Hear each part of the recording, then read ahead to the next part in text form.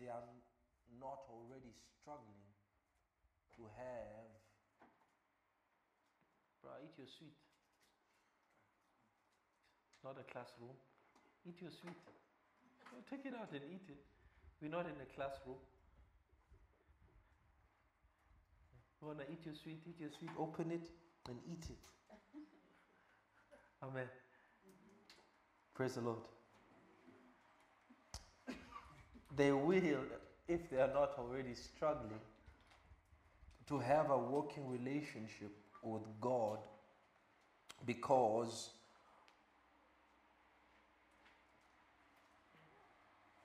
mainly of the lack of obedience on our side. And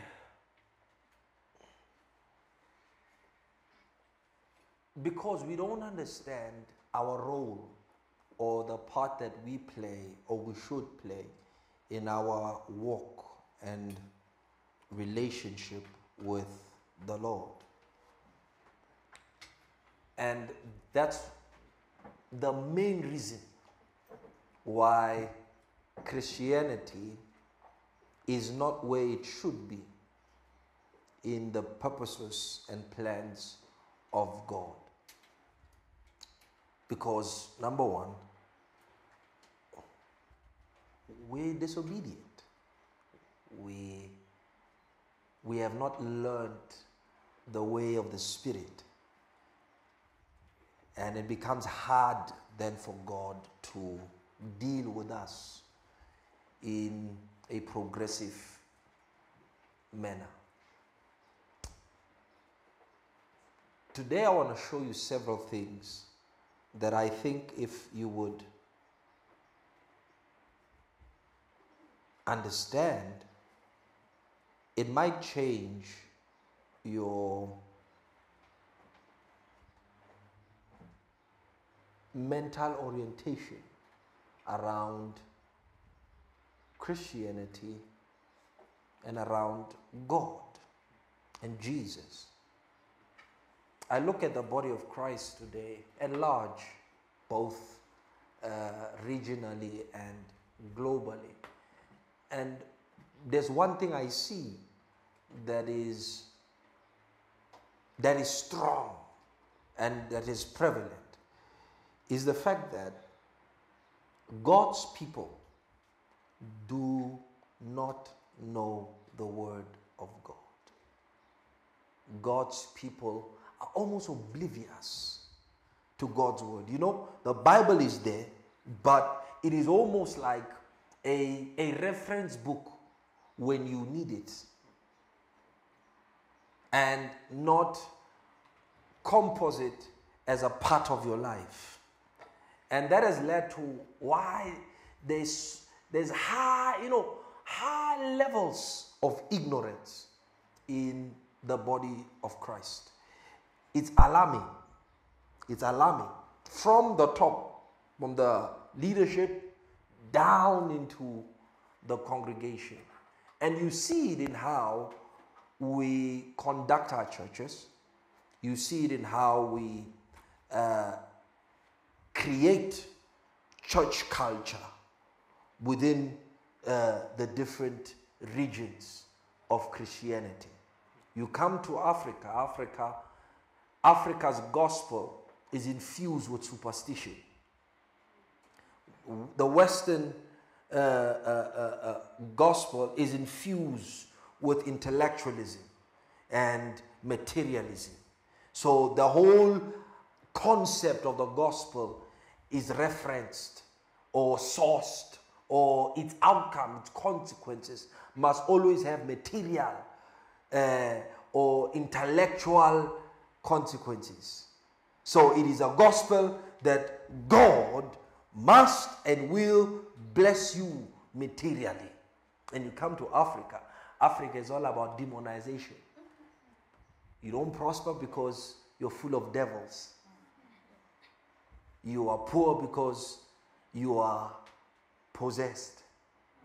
And all these cultural differences in our Christian world is alarming because we don't have a different Bible. We all have the same Bible. There are not diverse cultures in the kingdom. There is only one. There is only one. We may all stem from different cultures, ethnic groups, and backgrounds, but when we come into the kingdom, he says the two shall be made one. There is neither Jew, there is neither, so the Gentile can't come and propose their culture in Christianity, just as the Jews can't come and want to enforce their culture in Christianity. And it's what the church struggled with in the book of Acts. They had a hard time because the Jews said, no. We must implement Jewish customs for the Gentiles if they want to be Christians. And that was wrong. Because it was neither on the basis of those customs and cultures that they became Christians. The Jews didn't become Christians or belong to Christ because they observed the law. All came into Christ under one umbrella, and that is faith. So when you come into the kingdom, the challenge that becomes then a threat to Christian progress and Christian growth is the fact that we want to implement our customs and traditions and culture in Christendom. So this church will do this because they are predominantly Africans. This church will do this because predominantly they are Asians. There is not the Asian way or the African way of worshiping God. There is the spirit way. The Bible never said you worship God through Africanism or through Asianism. It says through the spirit. So these strongholds are what destroy the fundamentals of Christianity. And we adopt them unawares. In churches, when there are holidays in a specific nation, a specific country, or in that region, here in South Africa, all holidays that are celebrated in the world are celebrated in the church. Why? Why? You all wear school uniform. Why must you celebrate that in the church, in the house of God? Why must June 16 activism be given preference or preferential value in the house of God? Talk about Heritage Day. Heritage Day, same thing. Why? Why are the customs and traditions of our cultures tainting the culture of God? Is because, number one, we are bored. We are bored because we are oblivious to the things of the kingdom. We're oblivious to the things of the world. For the last 3 years, I've been telling you about Christmas, right? I've been telling you about Christmas. Now, here's a simple question, right? Simple. Does the world love Jesus? Does the world love Jesus? So when the whole world celebrates Christmas, could it be about Jesus? End of story. Why would the world that doesn't love Jesus celebrate his birth? Does it make sense? You don't even need to go to the other facts. that exists. But parallel, do they go to church? But they celebrate Christmas.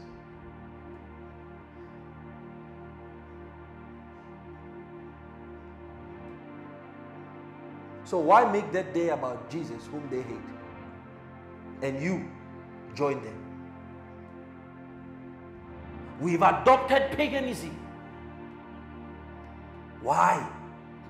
Because we have not yet understood the Spirit who governs the church. You see, the church of Jesus Christ is not like organizations and businesses which are run and governed by men.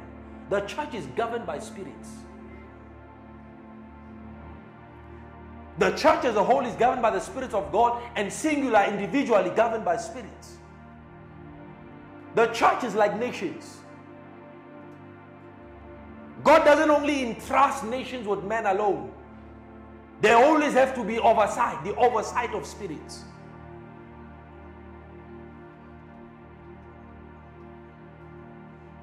So why bring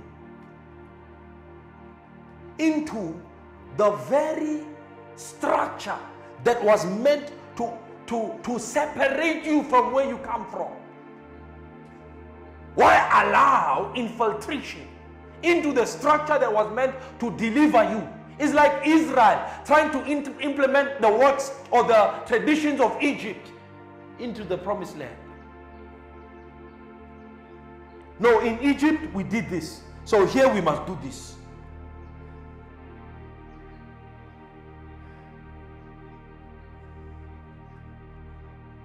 Do you see where the church is? Do you see where the church is?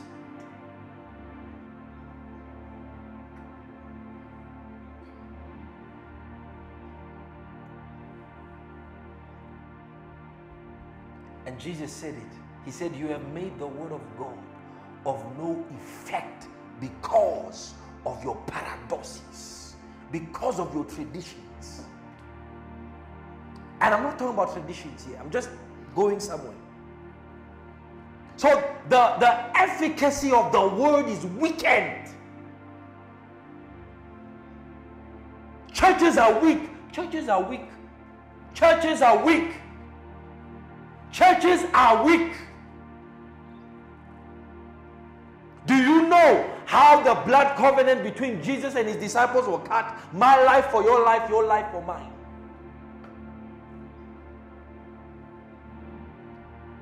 It was the covenant of death. You enter into this thing. The only way you come out is through death. They knew it.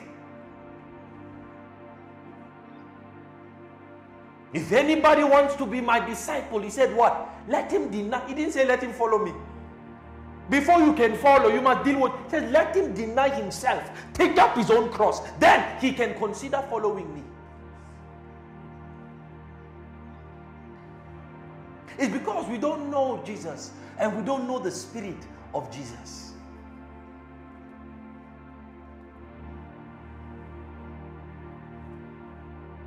So, in the absence of specific knowledge regarding Christ and his Spirit and function in the church, in the absence of that, we adopt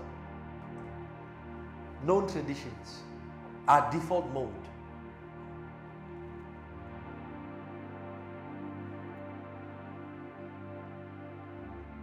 Ananias and Sapphira thought the same thing. One of, maybe those were the deals they were cutting, or they were used to dealing that way. No. They said, no, we'll just. Unbeknownst to them, there was a spirit. He says, why has Satan deceived you to lie to the Holy Spirit? Immediately everybody knew that those guys there, they are not just ruled by the apostle. There is a spirit operating there. Why isn't the church of Jesus feared? It's because the spirit is not involved. So once the spirit is involved, nobody dares touches the church. Nobody dare speaks a word against the church. But anybody can say anything they like today about the Church of Jesus Christ.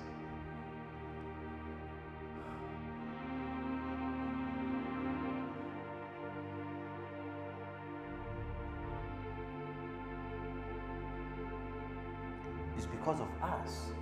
That's what the Bible says. The prophet Nathan said to David, he said, because you have created an occasion for the enemies of the Lord to blaspheme.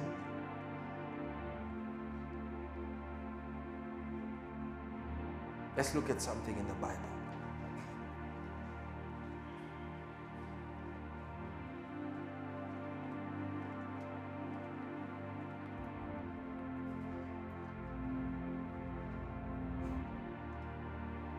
The governorship over churches are given to spirits, angelic spirits.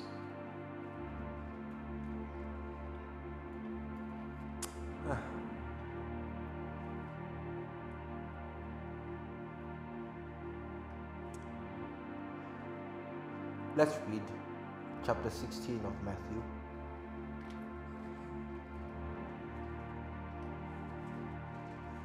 Matthew chapter 16.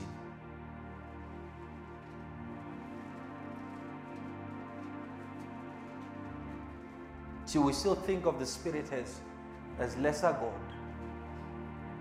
We may say, no. But our perception of Him is still that of a lesser God. You know what Jesus said about the Father? You know what Jesus said when He walked the earth? He said, my Father is in heaven. And then He said, my Father is in me.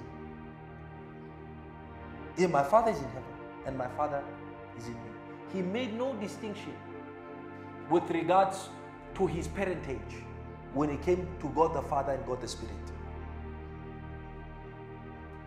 You understand that? So God, the Spirit, was as much His Father as God in heaven was. And toward the end of His ministry, He said something. He said, my Father is greater than I. At first, He said, my Father is greater than all.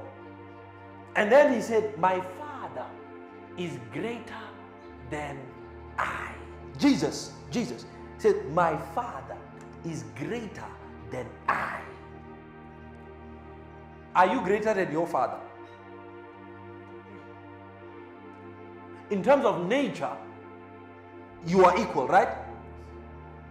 But in terms of function, you are not. Right?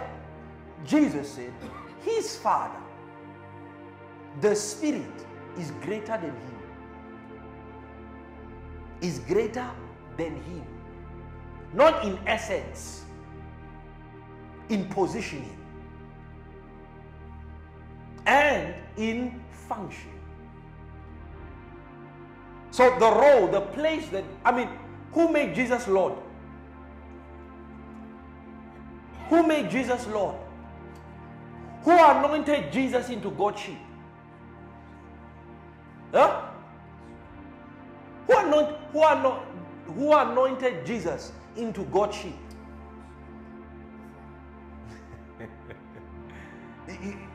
Yeah? Was Jesus anointed into Godship? Yes.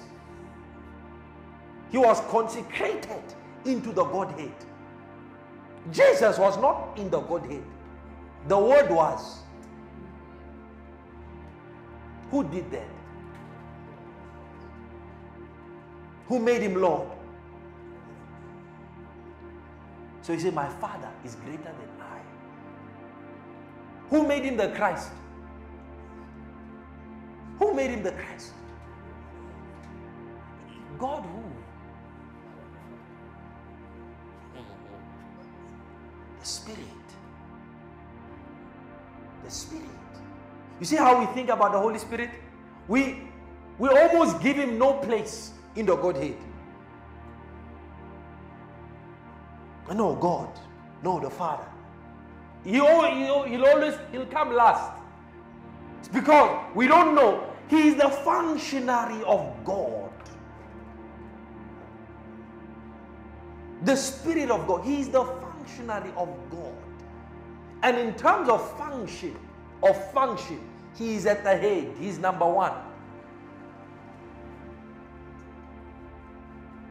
Both the Father, both the Son needs Him. Notice, He is the only one who is in both of them. They are not in Him. He is inside God. He is inside the Son. Who is inside Him?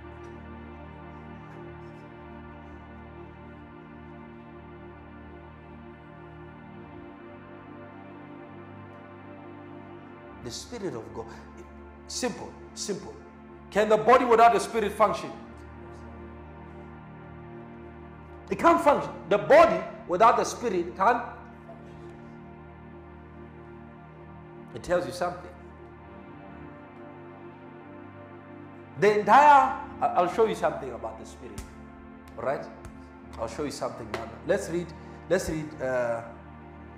what did I say? Matthew. Let's read Matthew. Matthew 16.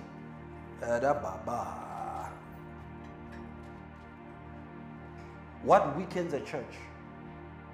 I'll show you. What weakens a church? You there? Let's read. Chapter 16, verse number...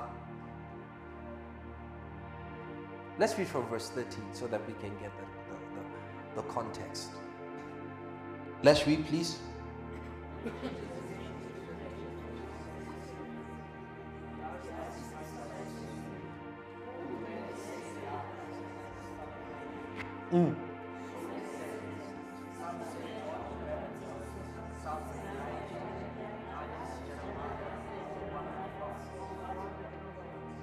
Yeah.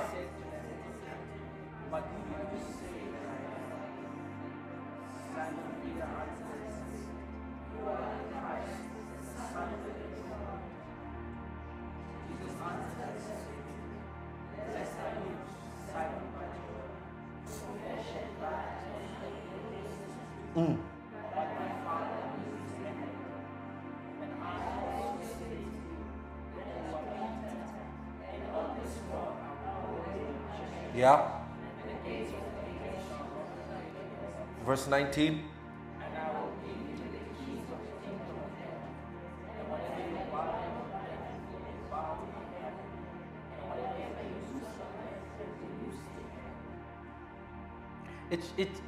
It's strange where the dialogue ends. Seems to have taken a trajectory from where it began. It started, who am I? And it is not the first time that Jesus is recognized as the Christ. You read John chapter 2. Andrew said to Peter, we have found the Christ. Nathanael said the same thing, you are the Son of God. Right? So it's not the first time. And it's not the first time Peter said it to Jesus. But now it was different. Now Jesus is asking, who do you say that I am? Why is the Lord asking such a question? The other verses tell us the reason. The other verses tell us the reason. Why do you ask them who do they not know you? How they've been with you so long, you've told them, you've shown them things. Do they not know that you are the Christ? And it's not that, because they were following him. John chapter 2.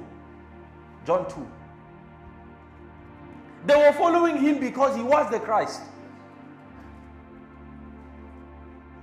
Okay, sharp. John 2, and then we go back there.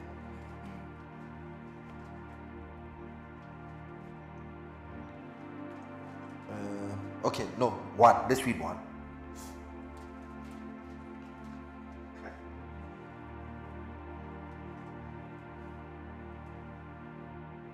Let's read verse 40.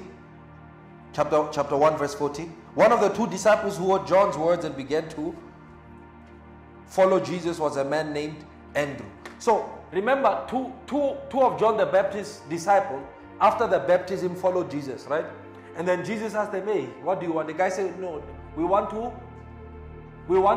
know where you are staying. They didn't want to know where he was staying. They wanted to follow him because John had been telling them about the Christ. This is how we started. Two of them started following him. John had been telling them about the Christ, and they were there when John said, this is the Lamb that takes away the sin of the world. So from John, they had knowledge of Jesus Christ, and also from the experience and the River Jordan. So two of them, Andrew was there. Andrew now was Simon Peter's brother. He was a disciple of John the Baptist. Now he's turning leaf from John and he's following Jesus. The next day, Andrew wakes up. Right? Andrew wakes up. Now I want to show you the reason why they were following him. I'm talking about the core group. The core group, not the 70. I'm talking about the core group. One of the two disciples heard John's word and began to follow Jesus was a man named, let me not read it in the. One of the two heard John speak and followed him was Andrew, Simon Peter's brother. He first found his own brother Simon and said to him, we have found the Christ. You see that? You see that? We have found her. And he brought him to Jesus. So Andrew took Peter to Jesus, and well, Jesus looked at him. He said, you are Simon, son of Jonah. You shall be called what? A stone. So this is not the first time Jesus is going to change Peter's name. And Peter knew this is the Christ. So when Jesus said, how? Now, flesh and blood has not revealed this to you. Yeah, it's not the first time he's telling you this. And it's not the first time you are changing his name. You changed his name the first day you met him. What's going on here? Do you see that? You see that, right? Let's go back. And they've been following him for a while here. So now Jesus is saying, who do you say that I am? Why is Jesus interested? Does Jesus care about what people say about him? Now, why all of a sudden you care? All of a sudden you care. You care about what people are saying about you. Why? Jesus is a builder. Jesus is a builder.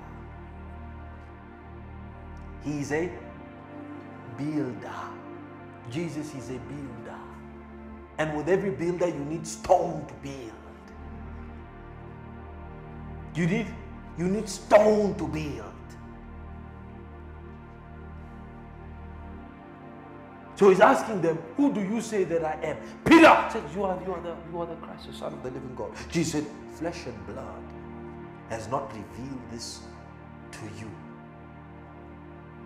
but my Father in heaven. So Jesus was more concerned about what? Was more concerned about the revelation of himself as to what people were saying about him.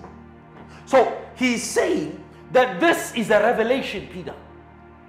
This is a revelation, Simon Bar-Jonah. And notice when he says you are Simon Bar-Jonah, he refers to him by the name that he had before, but he had changed it. He was now Cephas. Now he's referring, no, this is a revelation. And then he says what? And then he says what? And I also say that you are. Yep.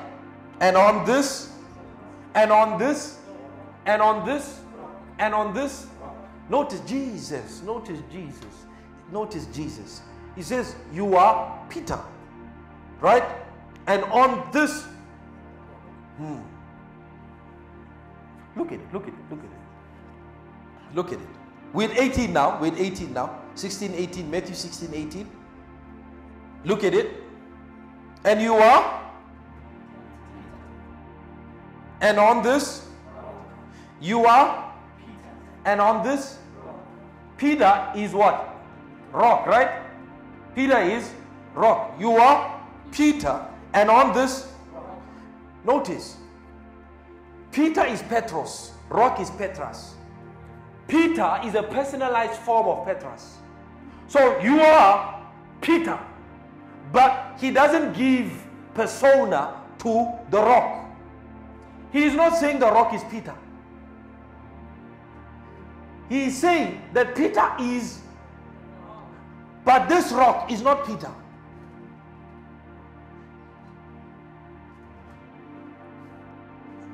Do you understand? He didn't say you are Peter and on you I will build my church. No, he said you are Peter. Yes, meaning the rock. And on this rock I will build my church. Now, one interpretation may throw you off because you may think, oh, the entire church is built on Peter. Right? Like what the Roman Catholics are saying. Peter was their first pope. They say he's the founder of the...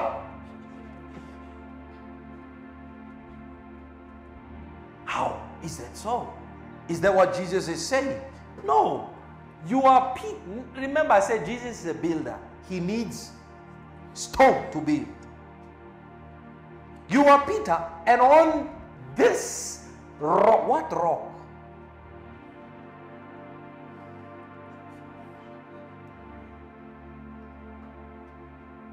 On this,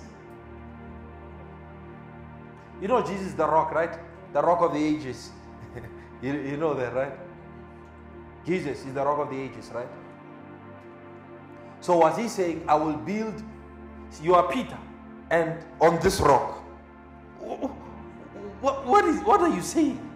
You are Petra, right? You are Petros. And on Petra, I will build my... So, he's not saying on Petros again. He's saying Petra now. So, definitely he's not referring to Peter. He's not going to build his church on a man. He's going to build his church on the rock. What is the rock? The rock Jesus is referring to is the revelation of who he was. You are Christ, the Son of God. On that revelation, I build my church. So Jesus built his church upon what? Revelation. So a church without a revelation is a weak church. Is a vulnerable church. Because it is the... Here, listen. More Bible quotations. Because Jesus defines revelation as that which comes from the Father. Again, he says, my Father in heaven has revealed this to you. So revelation is that which proceeds, knowledge that proceeds from God. So he says the knowledge that proceeds from God was concerning who Jesus was what? Was the foundation upon which he will build the church. So the foundation of the church is that Christ is the Son of God. That's the foundation upon which every church is built upon. Christ is the Son of the living God. You see, here's what you're thinking, right? You're thinking Christ is the Son of God. That means Christ is born of God. No. That's not the communication here with regards to the Son of God. Son of God does not mean God's Son.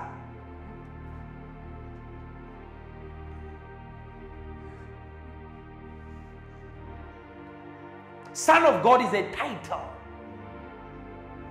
Is the title. Here is referring to the title of God the Father. God, okay, 28, Matthew. Okay, not 28 somewhere.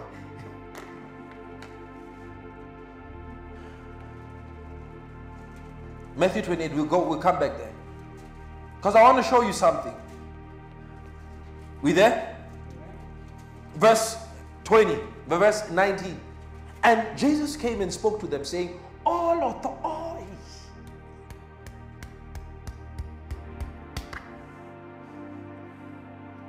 What? All what? All what? All what? All what? Has been in and on. Who gave him the authority? Talk to me. Who gave him the authority?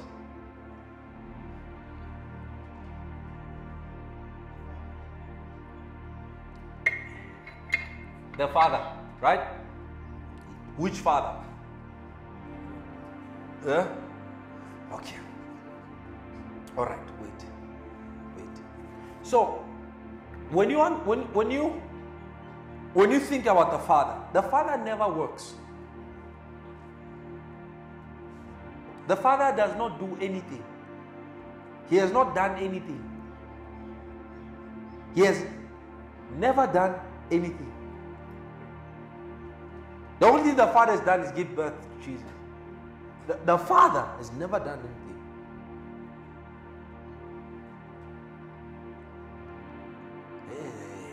Okay. Revelations 4. Don't go there. Revelations 4. When John is in heaven, in the throne room, right? When he's in the throne room, what does he see? He sees a picture of a man, right? I mean, the form of a throne and one sitting with the form of man, Jasper and all those things. God was he moving? There were lightnings, thunderings, all those things coming out from the throne. But that one on the throne, was he moving? He wasn't moving. That guy only spoke twice in the book of Revelation. Do you know that? Twice in the book of Revelation. In fact, not twice, once he spoke in the book of Revelation. You know that? You know where it was where he spoke? Once in the book of Revelation, the one on the throne spoke. When I mean twice, I mean he was active twice. In chapter 5, with the scroll in his hand. It was just in his hand. And right up into chapter 20, when he was saying, all things are now become new. So God, really, the Father, doesn't really do much. So when you think about the Father, think about the active one, right? The Spirit of God. Okay? The Spirit of, yeah. So I said, who gave Jesus authority? Again, right? And we all agree is the Father, right? But not technically, yes, but I'll show you. Revelations. Did I tell you what Revelations? Revelation, did I mention? Okay, Revelation chapter 5.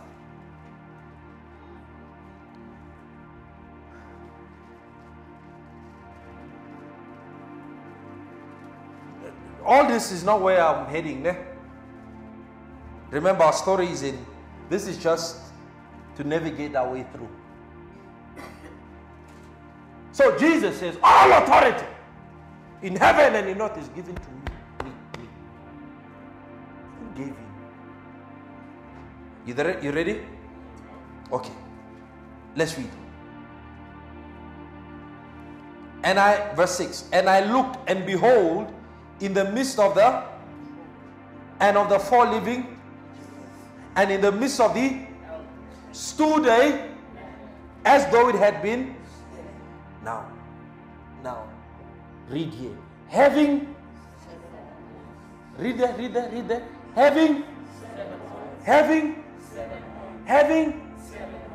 Having what? 7 horns. 7. What are horns symbolic of in the Bible? Yeah, what?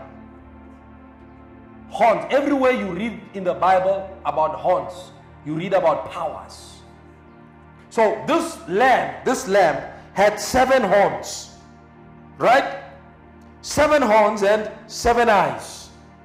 What a weird looking lamb. Right? So 7 horns here is symbolic of perfect authority. That's what he's talking about there. Perfect authority. Not just all authority, but perfect authority, perfect power.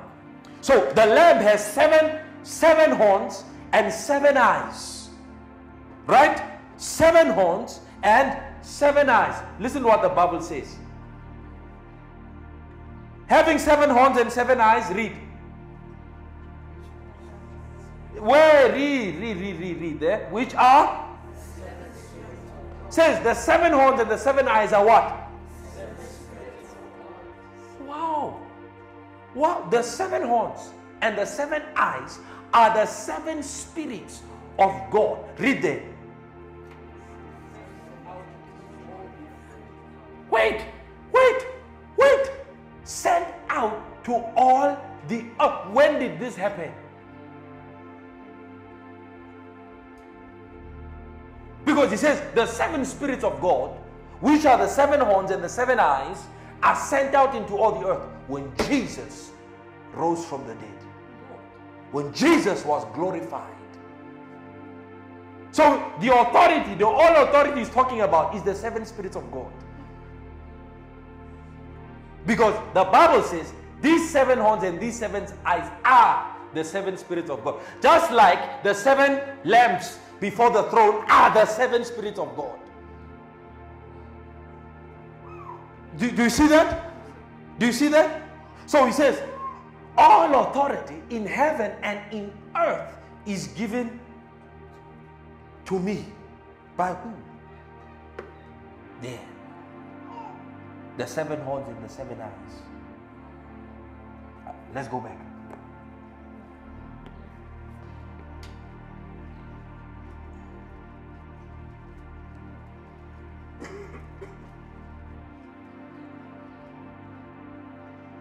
You there? 28. So all authority has been given to me in heaven and on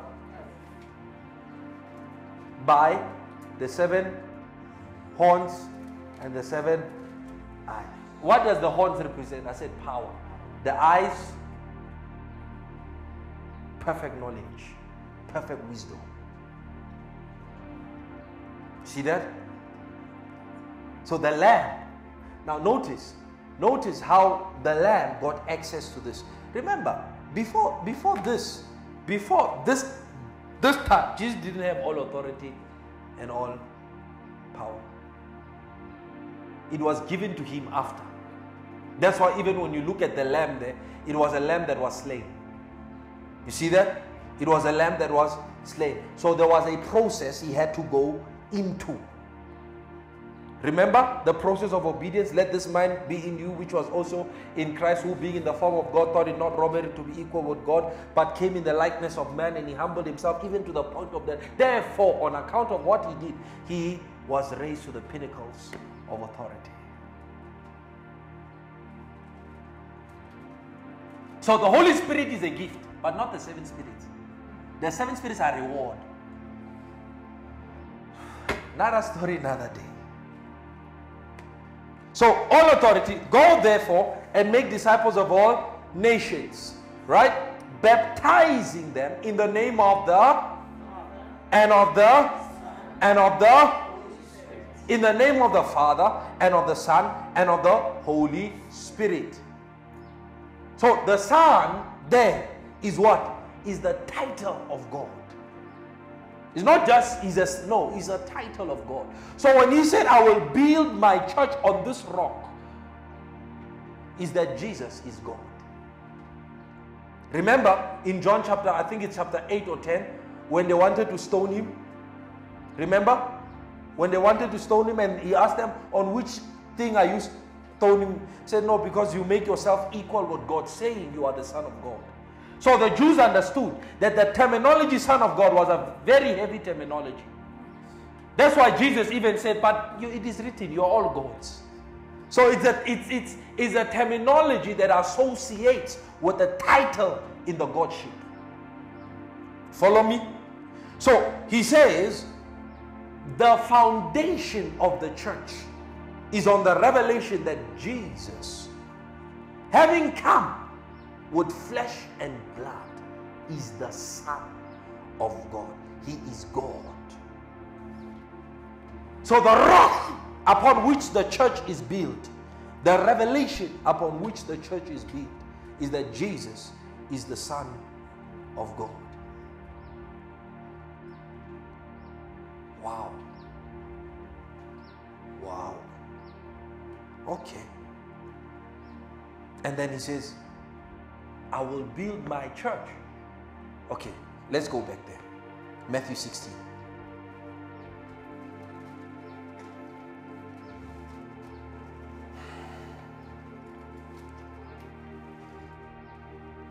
Are you there?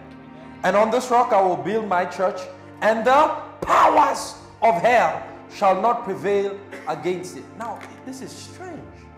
This is strange. Because here he's revealing the purpose for why he builds the church. He's not building the church for a spiritual time of ecstasy. He says, I will build my church. And then immediately he links it with the powers of hell. This is telling us something. That up until that time, the powers of hell were prevalent. The gates of hell were prevalent in the earth. So there was certain freedom that Satan had, a certain jurisdiction that Satan had, in which he could maneuver, manipulate, and cause havoc. But Jesus is saying, I will build my church. I like this translation. Let me read you this translation. TPT. Verse 18. And I will give you the name Peter, a stone. And this truth of who I am will be the bedrock on which I will build my church, my legislative assembly. So, the church is actually the legislator of the kingdom. Okay, let me help you. Maybe, I don't know if you know. Do you know courts don't make laws? Courts do not make laws. Are you following me? Courts do not. The people that make laws are those who you elect. They are called legislators. Those are the ones that write law. Those are the ones that write policy. So a bill or a policy, once it passes through all these structures, finally becomes law. So the people whom you elect are the ones that write law. The courts are there to uphold the law. So the legislators can write laws which are unjust, and the courts must uphold them. That's why afterward he said, I will give you the keys of the kingdom. Well, whatever you bind on earth will be bound in heaven. He's telling you now that heaven will now do what you do. Why? Because the church has become the legislature of heaven. So what you permit is permitted by heaven, even though it may be unjust or wrong. It's strange, huh? It's politically, that's what happens. For instance, you heard 3 months back, he signed a bill, President Ramaphosa, right? About same-sex marriages is now a law, right? And pastors and home affairs officials must officiate. It is passed into law, right? Is that a just law? Yeah? Will God come down and stop it?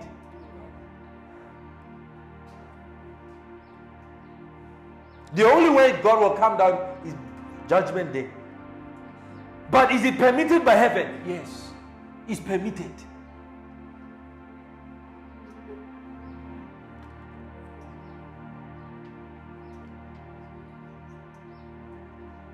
God doesn't have to agree with something in order to give it permission.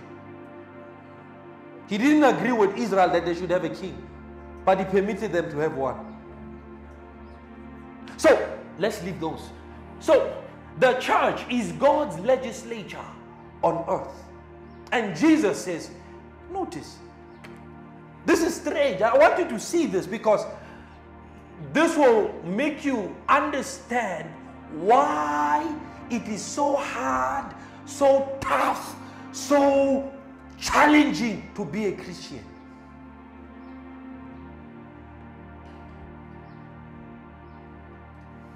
And why this is no joke.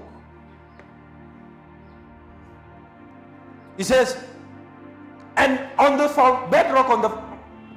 bedrock foundation on which I'll build my church, my legislative assembly, and the power of death or the powers of hell will not be able to overpower it.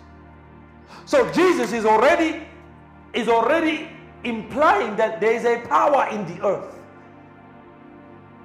There is a power existing in the earth, mobilized in the earth. Because if you read in the Bible, gates are normally referred to as the heads or those who are at the head of leadership. They are called gates. So he's actually referring to the powers of hell. So he says the powers of hell will not prevail, will not overpower it. Now, here's the strange thing. Why does he connect the building of the church, the building of his church, to the powers of hell?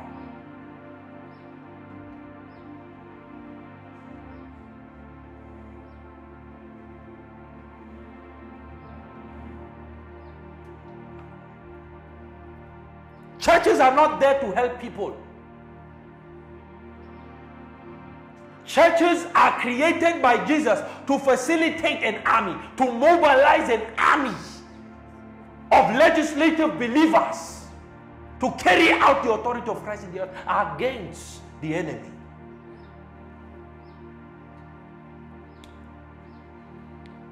We are not alone. We are not alone. On earth, there are two races that exist. It is the human race and the demonic race. I'm talking about the habitation. Angels don't live on earth. Their habitation is not on earth. But there is a race, there is a class of beings that the Bible says left their estate. They left their estate and migrated to here. So when Jesus is talking about the powers of hell, he's talking about the aliens that have arrived, whose primary agenda is to supplant and destroy humanity. Look at Genesis chapter 6. God wasn't just destroying humans.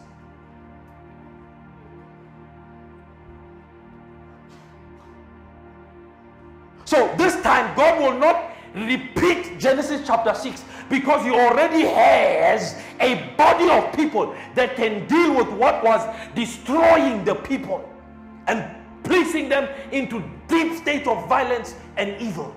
The church.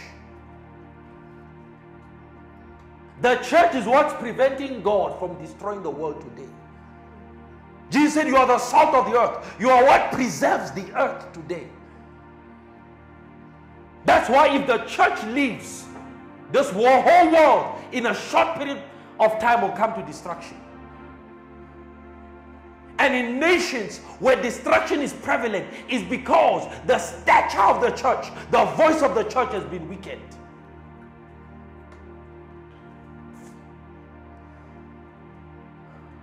We don't start churches because we feel like it. You start the church because you feel like it. You will see what happens in that church.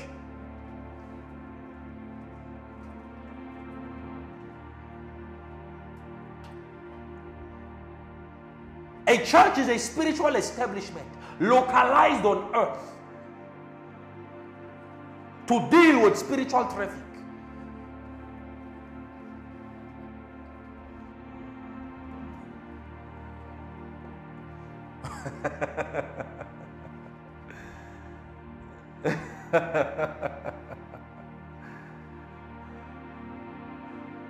Paul says, and we know that we must enter into the kingdom of God with much persecution and trials and tribulation.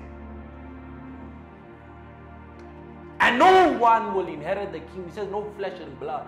In other words, something must happen to you. If you're going to inherit the powers, the benefits, the resources of the kingdom, something must happen. And you see, that's why you're looking at me like you're looking at some,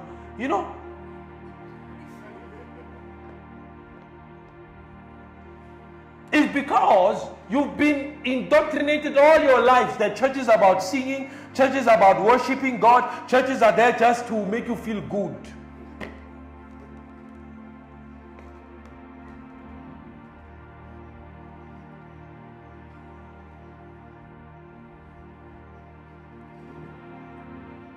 What must Adam subdue? What must Adam subdue if there's nothing in rebellion in creation?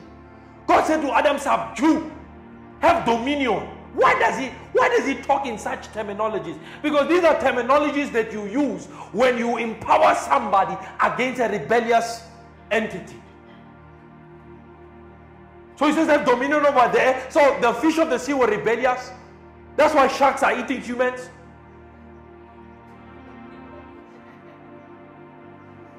It's rebellion because the ecosystem, the ecology, pre-fall has not been like that.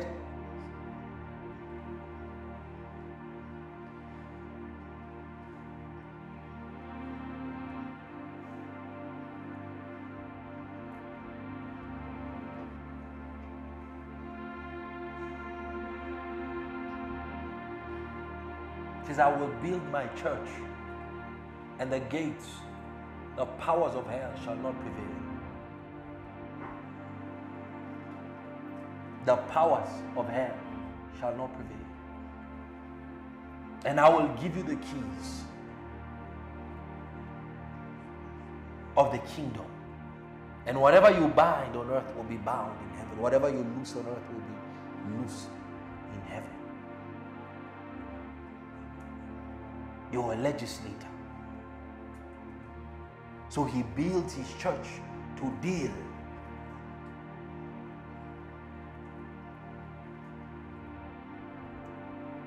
with the powers of darkness. Listen, you are at war.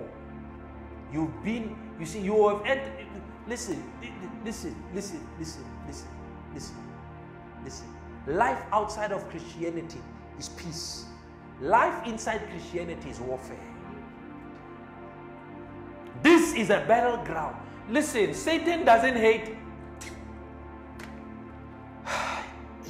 Revelations chapter 12, and then I want to show you something.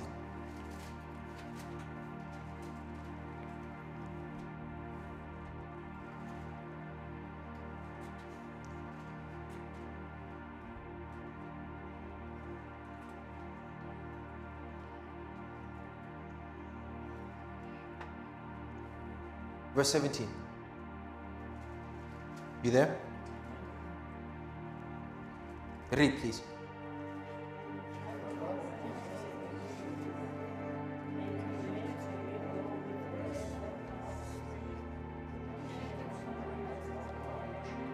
Who is he warring with? Who is at warfare with? With the world. Who is at war with? He said, with those who keep the commandments of God and the testimony of Jesus Christ. So anybody who has the testimony of Jesus Christ, who keeps the commandments of God, is at war with the devil. That's how you signed up. That's how you enlisted into this war.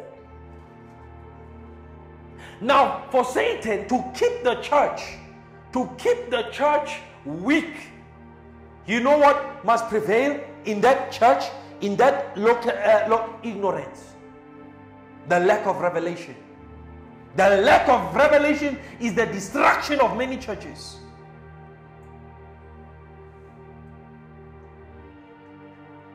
Why? No. We must adapt. We must be relatable to the world. Do you exist for that? Yeah, we can't just come to church, pray, hear the word, and just leave. No, we must have different things. We must have movie nights. Whole churches, movie nights, game nights, as a church,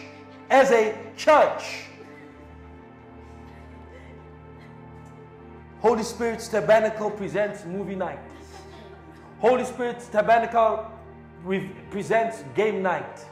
Void of the Spirit. You think the Spirit of God is playing games? You think the Spirit of God is here just to play games to chill?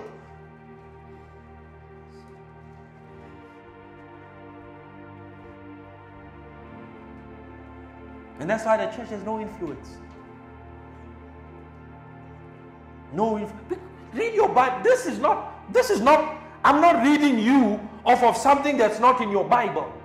It's the Bible that I'm telling you about. Void of the Spirit. And here's the thing. If the activity of the Spirit is minimal in a church or minimal in a minister, the minister may read the Bible, he will never see truth.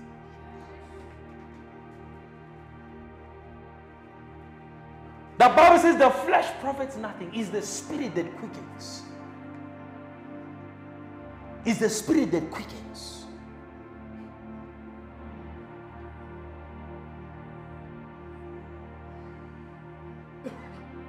He said, where shall we go? From you are words of life. If there are words of life, there are words of death.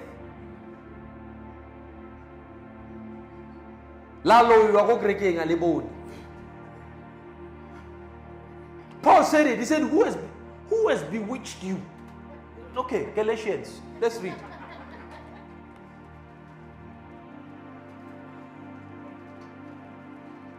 Says, I'm surprised you have turned away so quickly from the gospel.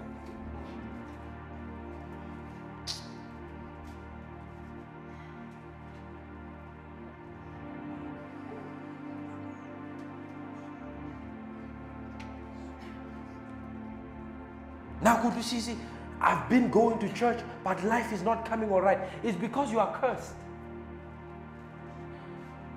Paul says, anybody that comes to you preaching another gospel than that which we have presented to you, he said, let them be accursed. And I say it again, let them be accursed.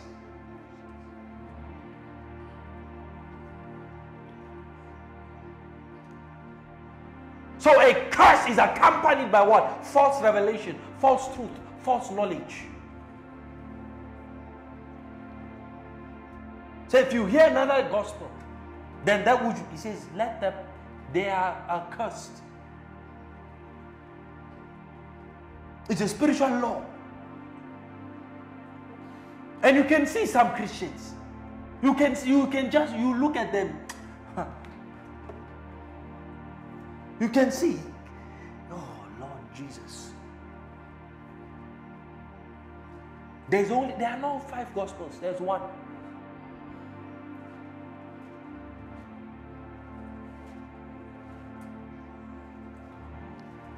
It's there in chapter 1. And get chapter 1 of Galatians. No, I'm talking about the bewitching. Yeah? Okay, must I read it to you? I marvel that you are turning away so soon from him who called you into the grace of Christ to a different gospel, which is not another. But there are some who trouble you and want to pervert the gospel of Christ. But even if we, an angel or from heaven, preach another gospel to you than that what we have preached to you, let him be accursed. And we have said before, now I say again, if anyone preaches any other gospel to you than what you have received, let him be accursed. For do I not persuade men of God? Do I seek to please men? For if I still please men, I will not be a born servant of Christ.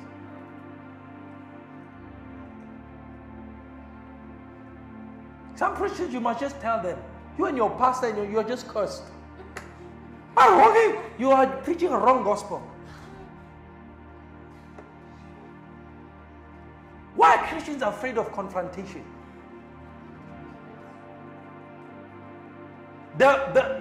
We are the weakest. Christians are afraid of confrontation. Christians, oh, they are afraid of it. Christians, confrontation. I read up any saying.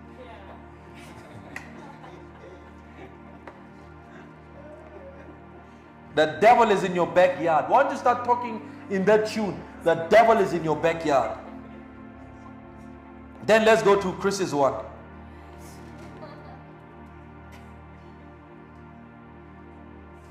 Verse 1. Oh, foolish Galatians, who has bewitched you? Oloileke man, that you should not obey the truth, before whose eyes Jesus was clearly portrayed, among whom he was crucified. You see that? You see that? You see that? How Satan ensures that revelation in churches dwindle. He bewitches them by deceiving them from the truth. A church is bewitched, man. When they're chilling inside God's house watching a movie, that church is bewitched. God's house. God's house.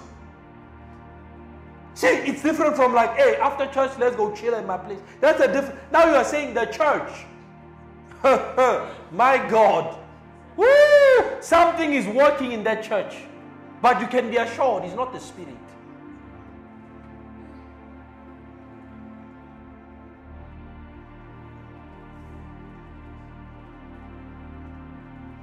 Hip hop night.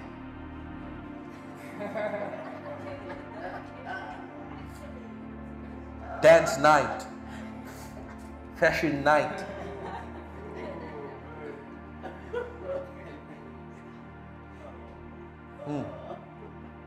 See, we are deviating from our purpose, and Satan likes it, because then the gates of hell overpower us.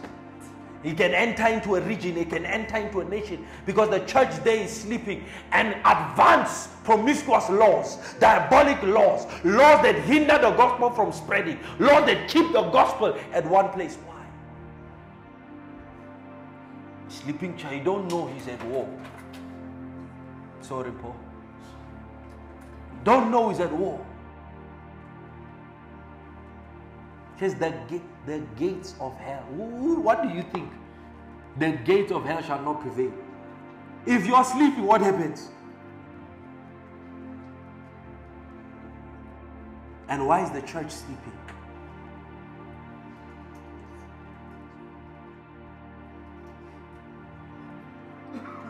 So you see, there's a relationship that the church must have with the Spirit, or to the Spirit.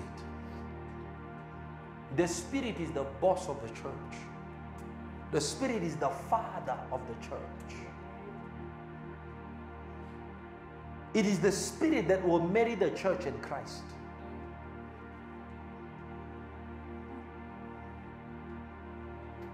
And Jesus knows it. Revelations chapter 1.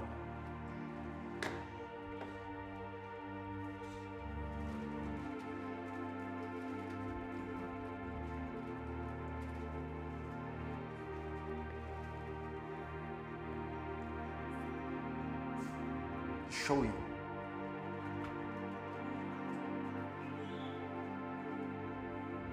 You there? Amen.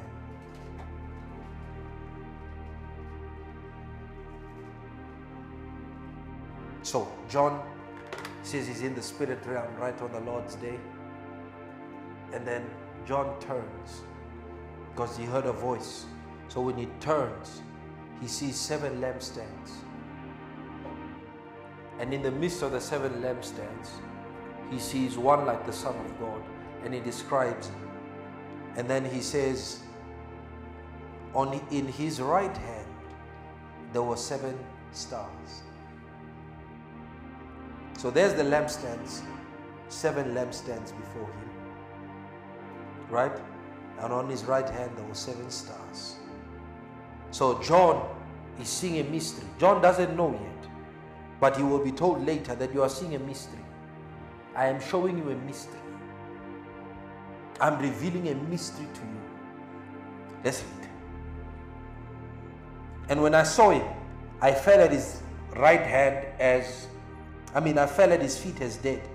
But he laid his right hand on, saying to me, do not be afraid. I am the first and the last. I am he who lives and was dead. Behold, I am alive forever. Right. If Jesus, let me tell you a secret. If Jesus has never told you to write anything in your life, if he has never told you to write anything in your life, will you listen to me? If Jesus has never told you to write anything in your life, you are not ready for the mysteries of heaven. Not ready. You're not ready for the mysteries of the Spirit. You see, okay, let's leave it.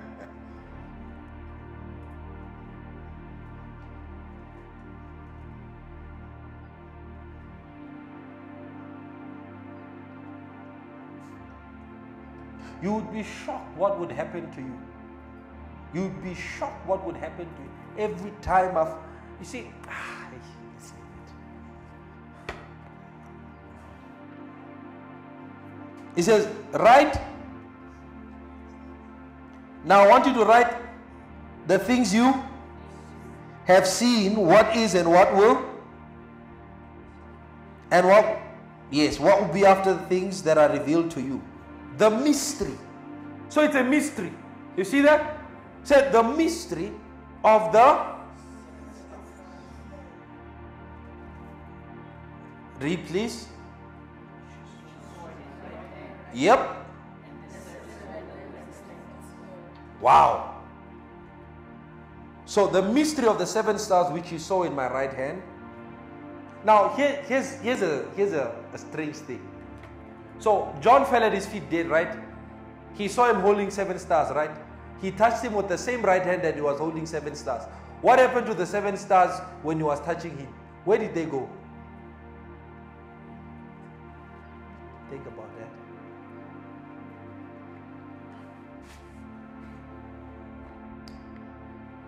He's holding 7 stars. He sees him holding 7 stars. After that, he falls. Right? Jesus goes to him with his right hand. Where were the 7 stars? Were the 7 stars, where were they? Was he holding them or were they in his hand?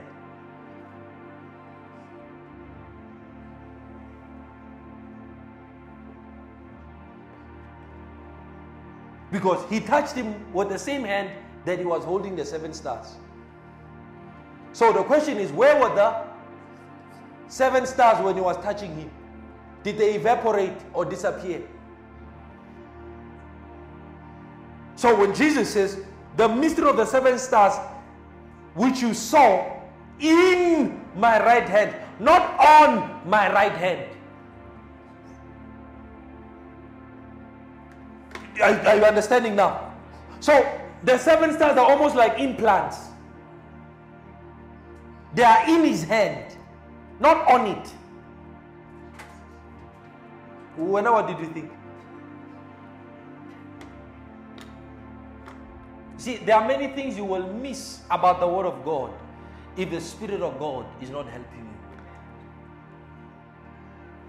You see, when it comes to God, you don't know nothing. When it comes to the Spirit, you don't know nothing. So he says, they were in my, so they were imprinted.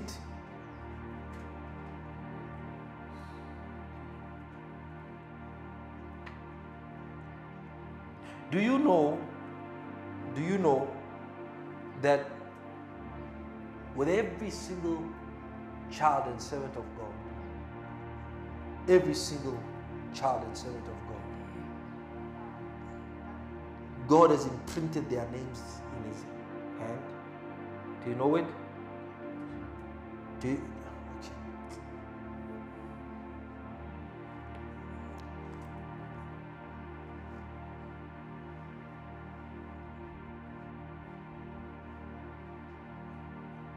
God has tattoos. That's what the Bible, it's not me. That's what the Bible says, not me. Praise the Lord. Not me, it's the Bible. Praise the Lord. It's not me, it's the Bible.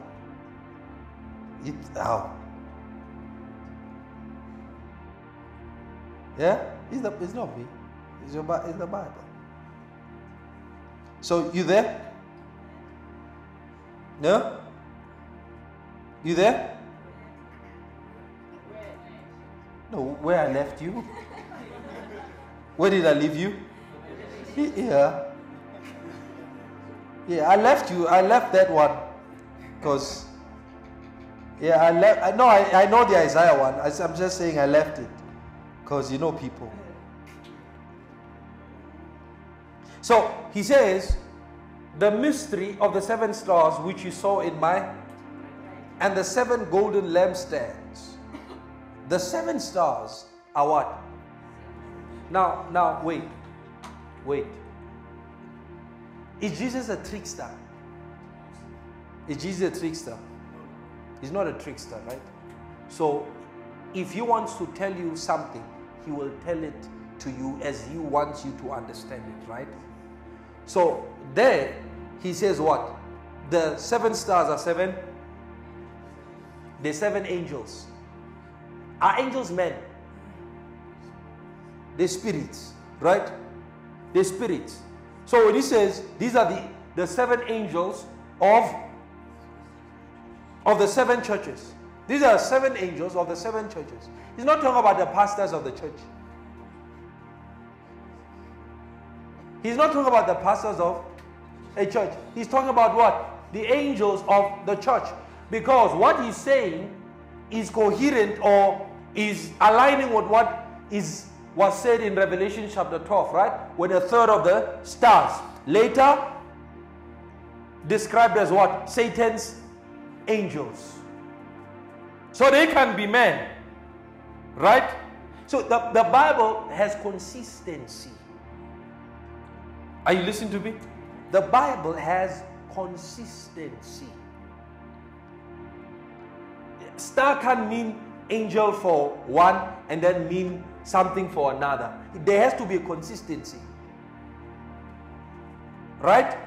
So Jesus says what? Says these are the 7 angels of the 7 churches.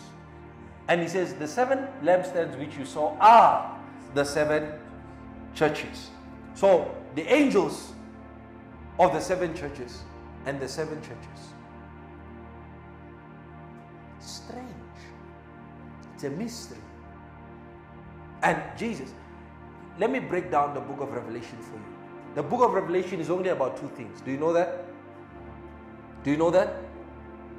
The book of Revelation is about only 2 things. The central theme about Revelations is only 2 things. 2 things. Do you know?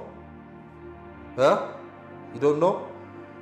It's about, number 1, it's about the message of the Spirit to the churches. Number 2 is about the scroll. That's all Revelation is about. It's about God's message, the Spirit's message to the church, and the scroll that the Lamb broke with the 7 seals. That's all.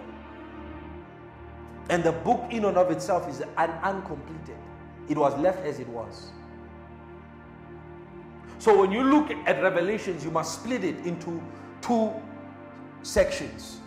Chapter 1 to chapter 3. Chapter 5 to the rest. Because from chapter 5 onwards, that's where things begin. Right? And when you read, especially the first section of that, I want you to notice every single place where Jesus is referring to the Spirit, he is telling the church to listen. And not just everyone in the church, but he that has ears. Because he knows that even though the Spirit is speaking, and notice, he does not say, let him hear what the Spirit was saying. He's saying to the churches. That means that message is applicable for the church of Jesus Christ in every generation. So there he might be talking to 7 churches, but he's actually talking to what? He's actually talking to the entire church. And he's telling every church, let him hear what the Spirit is saying. Meaning or implying that what he has been saying from chapter 1 to chapter 3 is not really him, it's the Spirit. Oh, is it? We must qualify it, right? Let's qualify it, Acts. Because Jesus, after, even before he died, never spoke of his own accord. I speak what I hear. So when Jesus spoke, it was not him speaking. It's like who do they call? Ezekiel. It says, I spake as I was commanded. So he's a parrot, sort of. He's speaking what he's hearing. Are you following? So, after ascension, it's more explicit. Because the Bible clearly tells us how he was speaking to them. Acts chapter 1.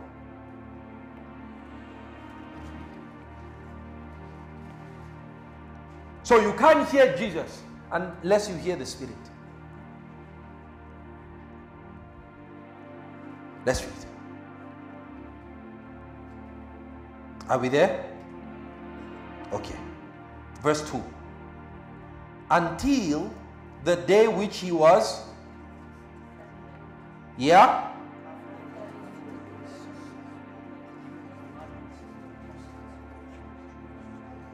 Did after he through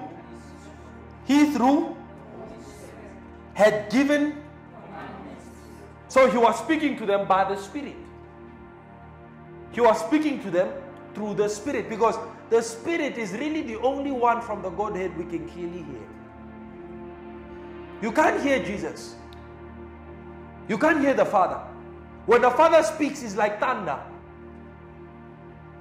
It's like lightning. When Jesus speaks, it's like the sound of many waters. You can't hear them. The only one you can only hear is the Spirit. So he says, he that has an ear, he gives the messages, but he's letting you know that these messages are not from me. You are seeing me, but this is not me talking, it's the Spirit. And why does Jesus do that? Jesus does that because Jesus is not really authorized to function on earth anymore without the Spirit. I'm just trying to show you the structure and the order with which Jesus functions with regards to his church. He doesn't take the credit for what is being said. He said, no, listen to the Spirit. 7 times he says, listen to the Spirit. Because on earth, he does not have the jurisdiction over the church without the Spirit. So everything he does in the church, he's going to have to do it through the Spirit. So he will need the Spirit to speak. He will need the Spirit to appear. He will need the Spirit to manifest. Because now the church is governed solely by the Spirit. Remember, he is the 7 spirits that are sent where? In the earth. So the governorship of the Spirit is on earth. The Son rules from the heavens, the Spirit from the earth. So he keeps telling the church, hear what the Spirit is saying. Hear what the Spirit is saying. Hear what the Spirit is saying. Because it is what the Spirit is saying to the church that will help the church progress. The destiny of all churches, the destiny of the entire church hinges on the Spirit and what he has to say. And many in the church are not willing to hear what the Spirit has to say because it's not always pleasant. Sometimes he's threatening, I will kill you. Sometimes he's warning, I will remove your lampstand from its place unless you repent. Sometimes he's admonishing, hold fast to what you have till I come, and see that no man takes your crown. And sometimes he's commanding, overcome, and I will give. So the Spirit is there to help us. To help us do what? Help us enforce the victory of Christ over the forces of life. Because it's not just the devil who is your enemy, it's your own self. I want to show you something. I want to show you something.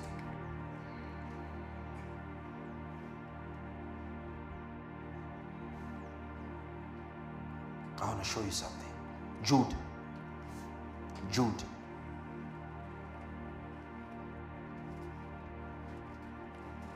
So whether me and you realize it or not, we need the Spirit. If you're going to be a fruitful functionary in the church, alone you can't. You are joking. You can't. That's what the Bible says in 2 Timothy chapter 4. It says this, 1 Timothy chapter 4 says the Spirit expressly says, some shall depart from the faith. Now what brought you to the faith was the Spirit. The only thing that can remove you from the faith is also His Spirit.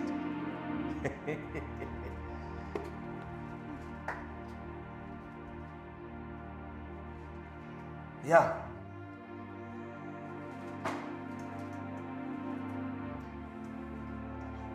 Men are conduits of spiritual activity. You attract spiritual activity to your life.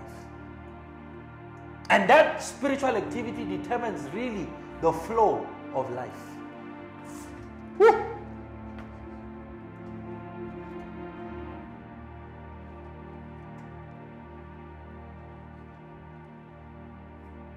So we wrestle not against flesh and blood. You know, it is one thing if you can really grasp the concept of the Spirit. Oh, you are made. In life you are made.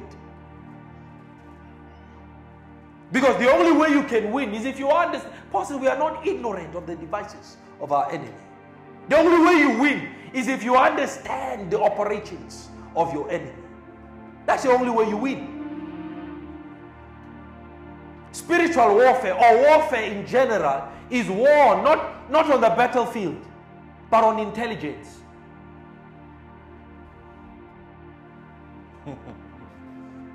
On intelligence.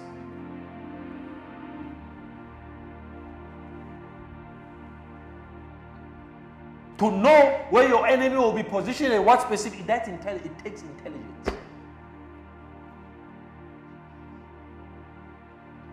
And the intelligence that the Christian requires, the intelligence of the Spirit.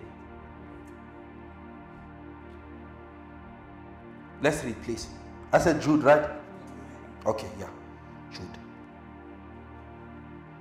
Thank you, Lord.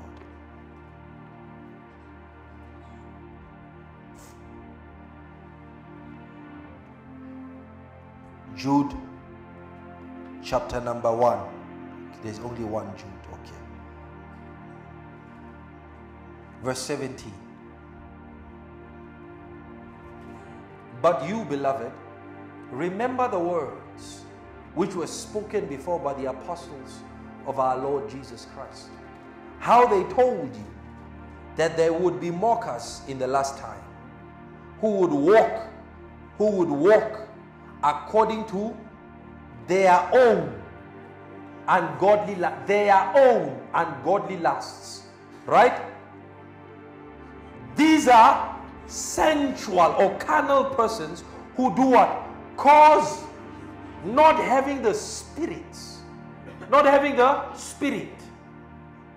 So he says, these, they walk. Notice how they are governed. It says, according to their own godly lusts. Carnal persons. Not being governed by the Spirit. So he's telling you, he's characterizing a life without the Spirit. He's saying you cannot have the Spirit and not be governed. If you have the Spirit, you must be governed. Because the Spirit is not the moyo halelang as caretaker. He's not a janitor. Do you understand? He doesn't come in the house and becomes now the waiter. No, he comes in to take over. So he's saying, the apostles told you about those who will come mocking. He says these are carnal persons, causing divisions everywhere. No, if you read the whole thing, it says not obeying authority, not obeying dignitaries, perverting the grace of God. Why? Having not the Spirit. You see, if you have the Spirit, you don't have the option, the luxury of one who does not have the Spirit.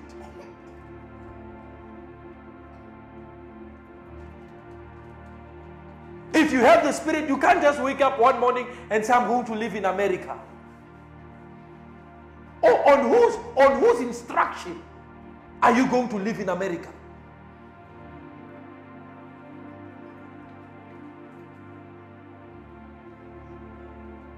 So you can see, in Christianity, we are characterized by those governed by the Spirit and those governed by the flesh. Those who are ungoverned by the Spirit will live a life characterized by what? The flesh, carnality, sensualism. There's not having this, not having the Spirit. Imagine not having the Spirit. They don't have the Spirit.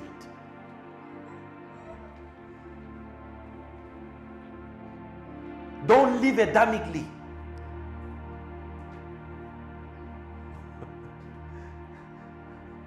You live Adamically, you'll die. You know what it is to live Adamically? Ungoverned.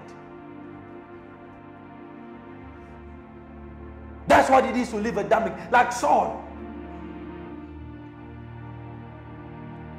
All those who have the Spirit are under his jurisdiction, his power, his authority. They should live as such. That's where Christianity becomes meaningful. Because you don't act of your own accord. Because he himself is not acting of his own accord. Says he will not speak of his own authority. Whatever he hears, he shall speak. So you should emulate the pattern of the Spirit. You do what he says. You say what he says. And for as many as are led by the Spirit, they are the sons of God. That means there are those who are not led by the Spirit. You're not a son of God. You may be by birth here. By birth, you are teknon. Yeah, it ends there. Maybe the highest you reach is nepios. But if you're going to be huios of God, and if you're going to enter into the adoption of sonhood and sonship, there has to be a leading. It says those that are led, that means you are a follower. And always, the Spirit's reference in dealing with you is what? The thing that Jesus built, the church. He that has an ear, let him hear what the Spirit says to the world. Let him hear what the Spirit is saying to organizations, to the churches. To the churches. To the churches. So every church has a responsibility to hear what the Spirit is saying. Not said, saying. Now, today, now.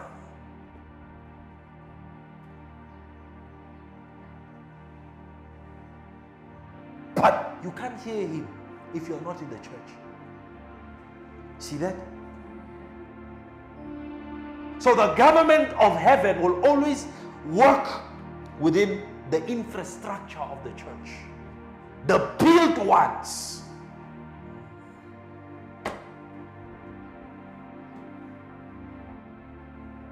Satan knows if he's going to disrupt communication between heaven and the legislator, what must happen? He must bring in what? Perversity, deception. Deception is the number one most effective strategy of the enemy. The first pristine humans fell because of deception. And the last body of people will fall because of deception. What is deception?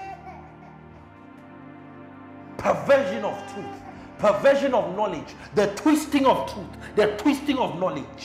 That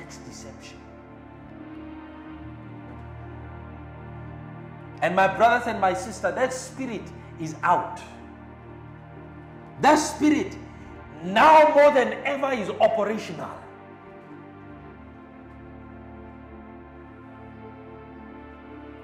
What do you think you must come to church for? What do you think you must belong to a church for? What do you think is about? It's about the preservation of your soul. That's why you can't join an online church. You won't survive. Because that is not the system of heaven. The system, the church is called the ecclesia. It's an assembly that congregates. We will not congregate in heaven telepathically or wirelessly, virtually.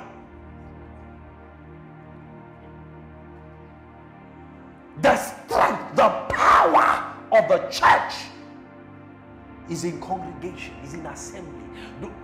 Hebrews.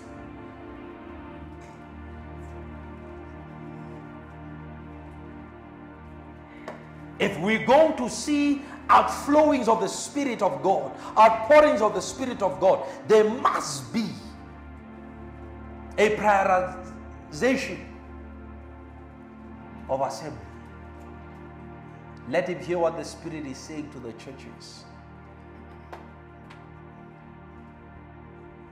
So a true church is a church where not man is talking. The Spirit. They see Jesus. Jesus is the one talking to the church, but it's actually the Spirit. You see the man, but it's the Spirit. You hear the Spirit. You see the woman, but you hear the Spirit.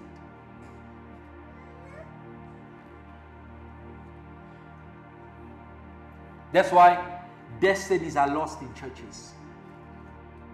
Lives are destroyed in church more than any other place.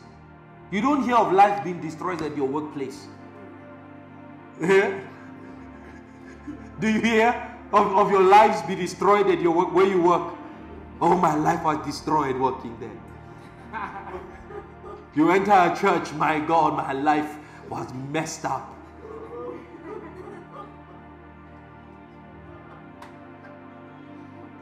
Why? Spirits are involved. Spirits are involved. Your job is never destroyed. The only time your job will destroy is they fire you and they trench you without a package, recompensation package. But that means if churches are places where people's life can be destroyed potentially, that means they can only be built. They can also be built.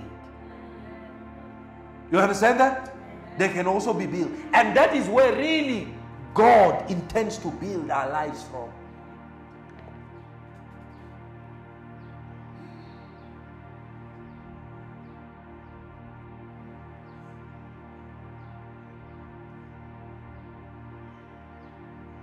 The church doesn't own online. It doesn't own the facilities that control the traffic on the internet. The church doesn't. Satan does. Satan and his folks does. Google can just decide we're switching off. Now, you don't even know who owns the internet. I'm talking about the internet. Not Google. The internet. Google is not the internet. The internet. You don't even know. 3 years back, America signed off power of controllership of the internet to an organization.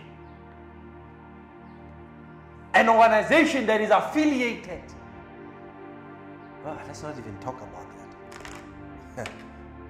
And you do because you're blind. You're blind. Because they just tell you, no, you just meet online. Use Facebook. Does your grandfather own Facebook? Facebook that is censoring people left, right, and center now.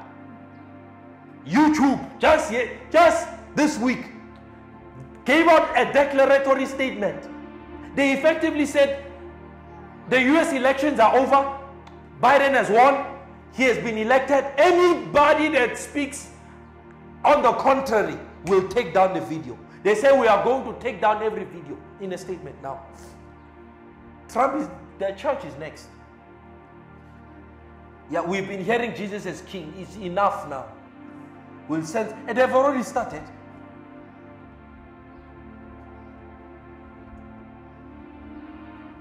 Yeah, we'll go on YouTube. Is YouTube your father? Does your father own YouTube? We'll stream online. Online, a country just cuts. It just cuts its internet. You saw it during the lockdown, right? And then what did they say? They said a pipe under sea was broken, supplying internet into South Africa. When it's convenient for them, it's breaking.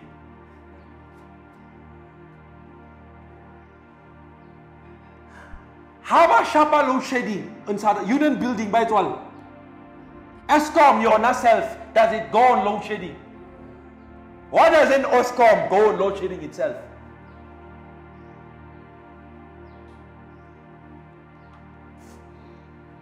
Why? It's because the church has handed power to men. Power to governments. We have not the Spirit. We have not the Spirit. Hey. Hey. I said what? Hebrews, okay.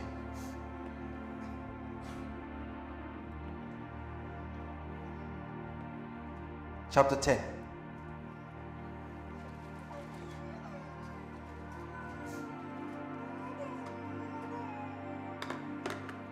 You see, Satan knows.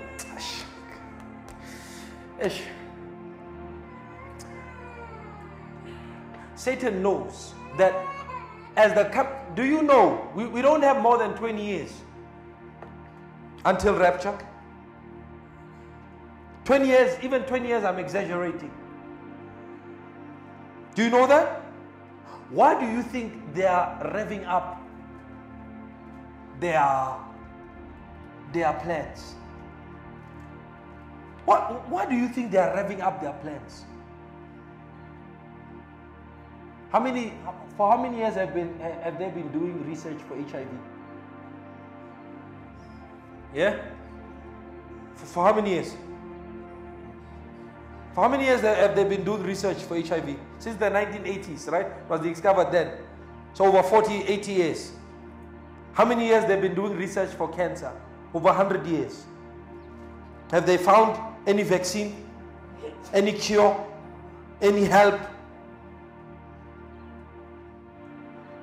How long did it take them to create a vaccine for a 98% recovery rate pandemic?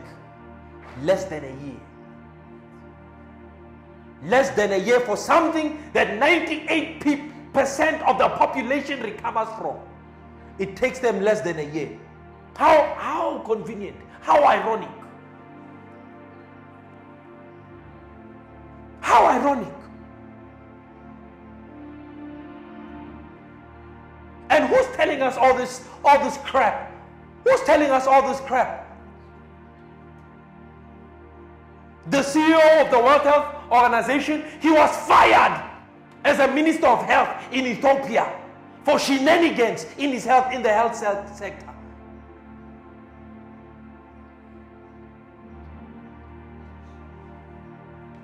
And who has a controlling state? A controlling state? None other than the Bill and Melinda Foundation. How are they rich? How are they powerful?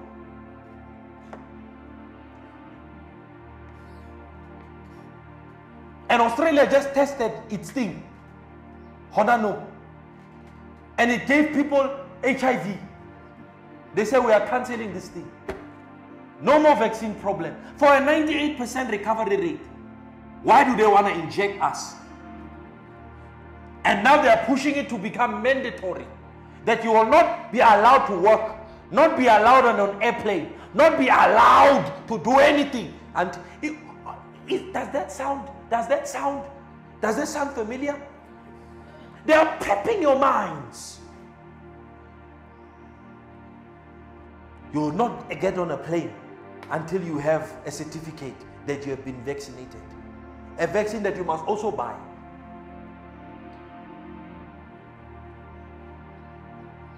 Isn't that familiar?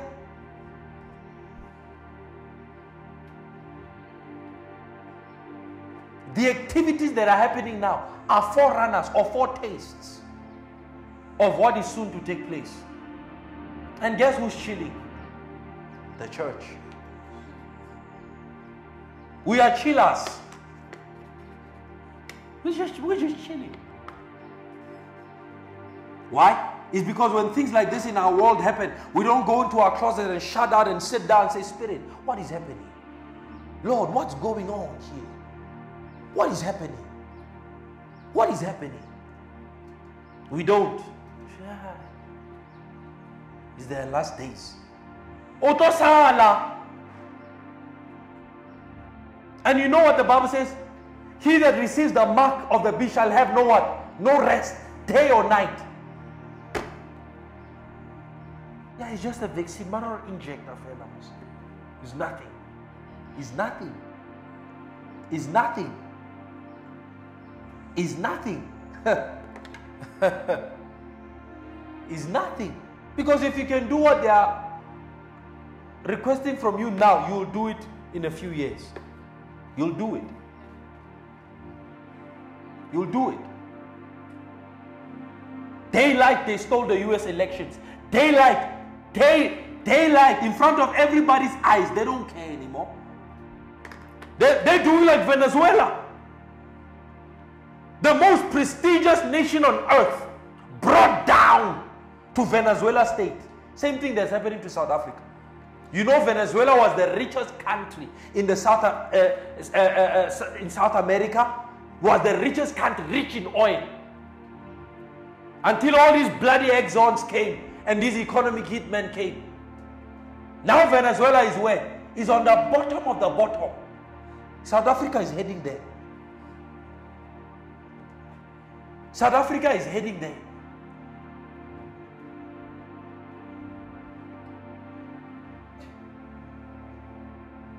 A president telling you that he, from the recommendation of an organization, the World Health Organization. Who started the World Health Organization? Who started the World Health Organization? Do you know anything about the Council for Foreign Relations? No government started those institutions, but they have power and influence over governments. Why is the church doing?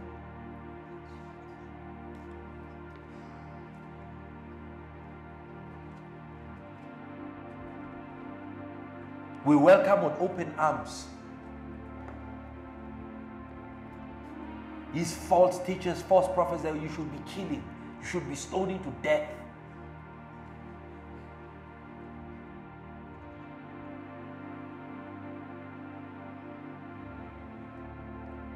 Void of the Spirit. Void of the Spirit.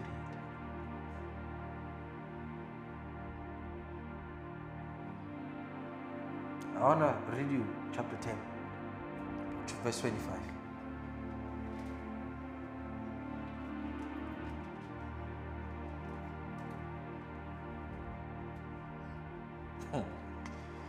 Dear Jesus,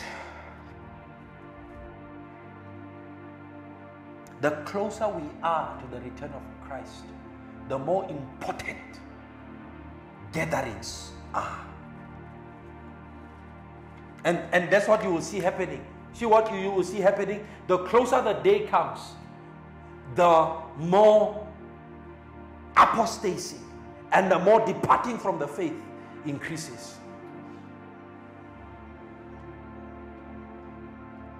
The Spirit expressly says that in the last days, many will depart from the faith.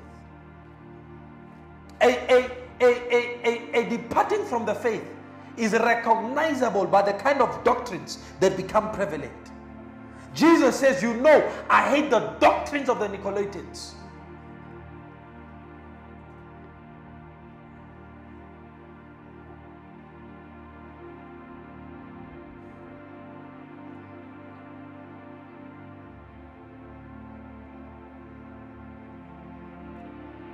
Chapter 25, 23. It says, let us hold fast the confession of our faith, or hope without wavering. For he who is faithful. And let us consider one another in order to stir up love. And verse 25.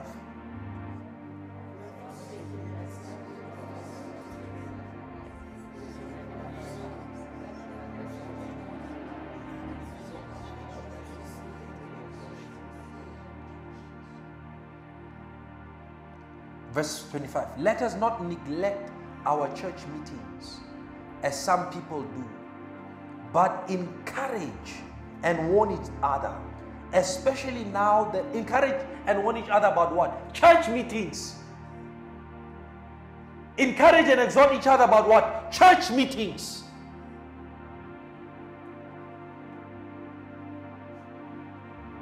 See, the most important place to be nearing the return of Christ is not at the mall.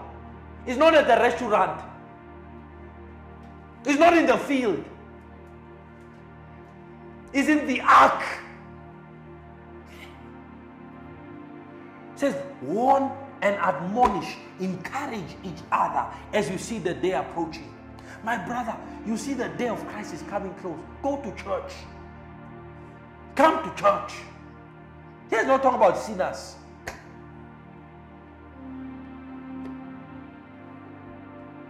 Let me read another translation.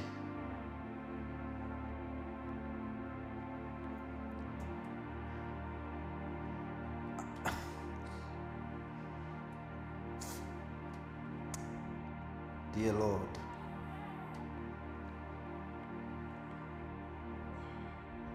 Hebrews 10:25.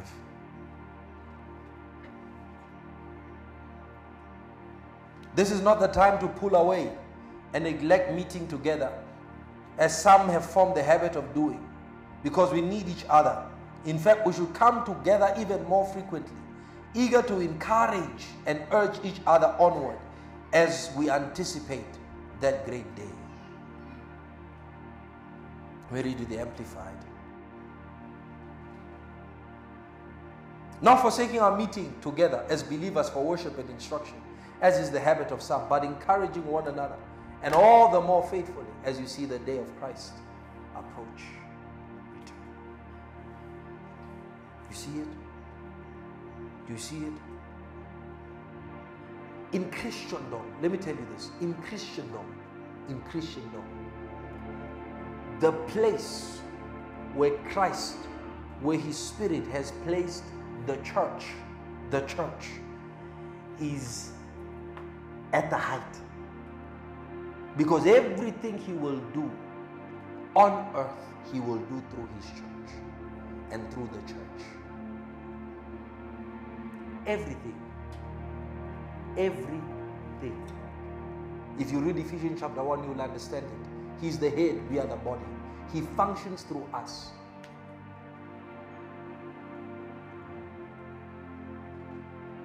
Knowing this, how much more should we strive to understand the Spirit, to understand how He works, to come under His leadership, under His direction.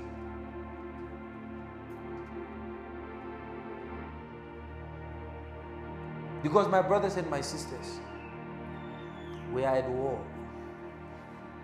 We are at war. Enemies all over. And our only way out, and our only way to victory is cooperation with the Spirit. The day we learn to cooperate with the Spirit is the day our lives will be filled with testimonies of victory. Without the Holy Spirit, the church is vulnerable.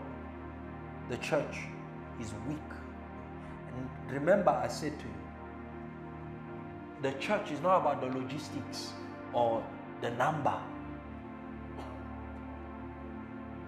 It says, where 2 or 3 are gathered in my name, I am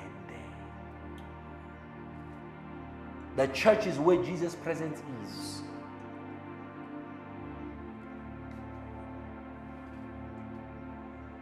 And cooperation with the Spirit is vital. Is vital. I know this proposes a new or another kind of living, but this is it. This is it. It is the only kind of living that can guarantee you a pass in the eternity of eternities. As many as are led by the Spirit. By the Spirit. By the Spirit. By the Spirit. They are the sons of God.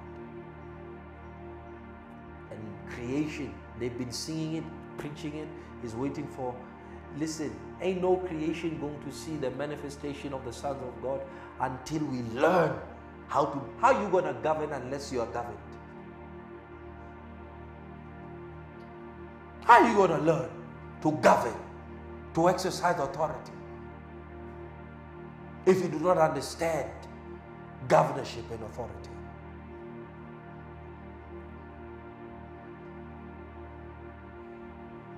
A Christian's strength, a Christian's power, a Christian's value, a Christian's glory and beauty is in him or her learning to submit themselves under the Spirit's governorship. You learn that you are made for life. You are made for life. Because life is much more than having material things. Life is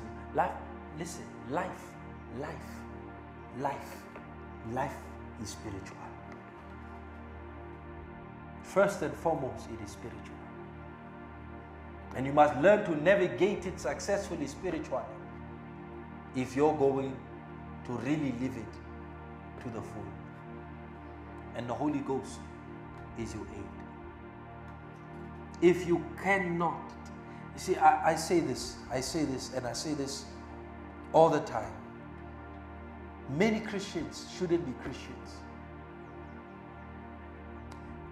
This thing is not a game. It's not a playground. Christianity is not a playground. In Christianity, Dineo, we have lost all power to choose and decide for ourselves. Once you say, Jesus is my Lord, what are you saying? Tell me, what are you saying? That means you have relegated all power to choose. He chooses for you. What is good for you? What is right for you?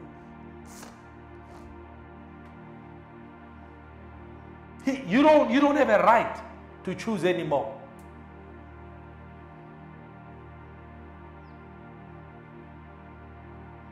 That's why I said many Christians should not be Christians, because they are not ready to be ruled.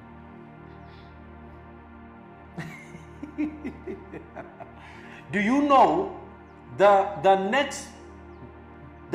closest ruler after Jesus and the Spirit is the fivefold?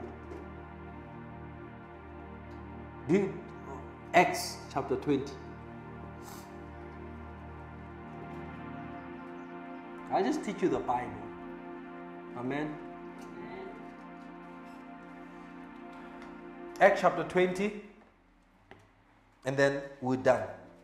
Okay, no, we're not done, but we 5 to being done.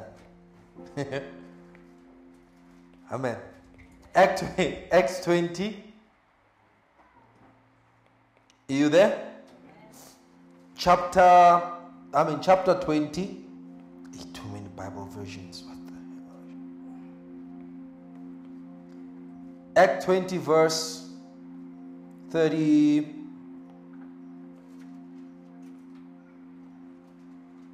28,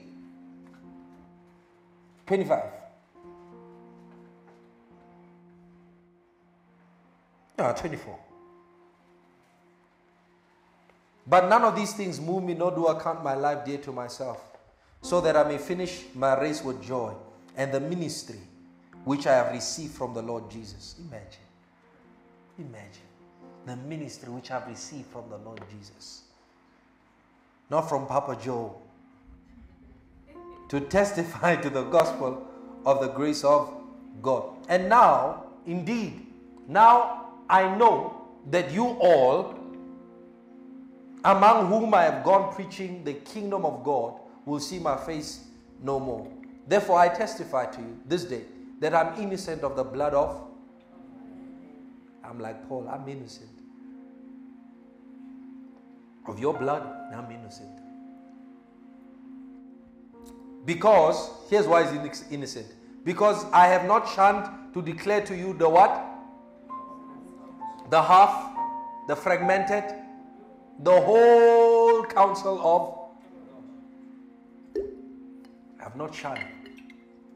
I have not... So you know the story. Therefore, verse 28, that's where my focus is. Therefore, take heed to yourselves. He's talking to the elders, right? And to all the among...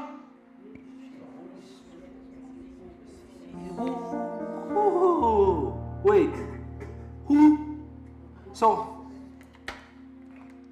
look at the strata, the structure. Here's the chief shepherd, right? Jesus. Right? Jesus sends the Spirit. When the spirits come, he looks around. He can't act all by himself. He looks for what? For man. Right? He looks for man, takes men, anoints them, empowers them, and then he says to them, you represent me in my stead, oversee the flock. So who's really overseeing the flock? The Spirit. The man is just there as a what? As an ambassador. But notice what he says. He says the Spirit makes men oversee us. You see that? The Spirit makes men over. So like now in this church, I am your overseer. On whose account? The Spirit. So who's really, if you follow my instruction, whose instruction really are you following? Is that so? That's why he tells them, hey, be watchful and also careful, right? Of among which the Holy Spirit has made you overseers. So everything the Holy Spirit is to you, to a certain extent, that overseer is to you. Stranger, if the Spirit is your governor, the woman or man of God is your governor.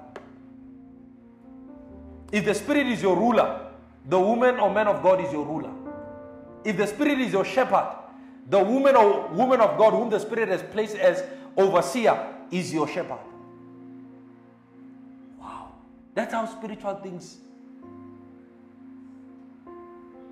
So you can't decide for yourself.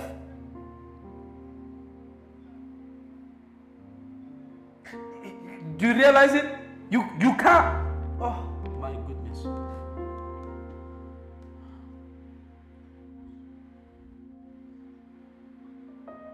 Once you decide for yourself, you are exempted from the rulership of the Spirit. So you may be there, but the Spirit is like, all right, see, have your way. Because he doesn't force. He's not oppressive. The Holy Ghost is not oppressive. But he'll leave you. You'll be oppressed. He's not oppressive, but he'll let you be oppressed. He'll leave you. You understand that? I'll show you now another scripture. So he says, has made you overseers to shepherd the church of God. So you must shepherd them in a specific direction. Not the direction that you as a man of God wants, but the direction of who? Of the Spirit. And the direction of the Spirit in shepherding the church is always to attain the perfection and the stature of Jesus Christ and the knowledge of the Son of God.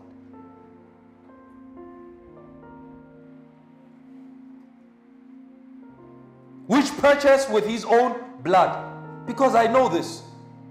That after my departure, savage wolves. Do you see why you must belong to a church? Outside are savage wolves. Savage. Savage wolves will come in among you, not sparing the flock. Hebrews 13. That's why I say some people shouldn't be what, Mr. B? Christians. Like Jesus, it would have been better for him not to have been born. Talking about Judas. Yeah, it would have been better for you not to have become a Christian. There's a yoke here in Christianity. Are you listening to me? There's a yoke. There is a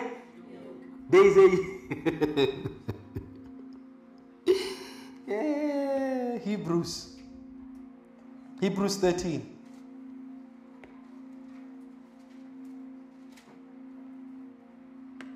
You read it. Oh, verse 17. Okay, let's read upward in verse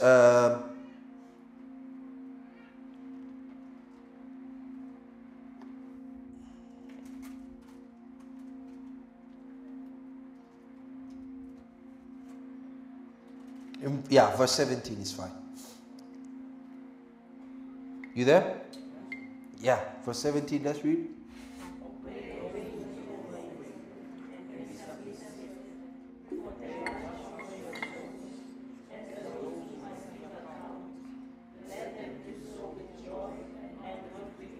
Obey those who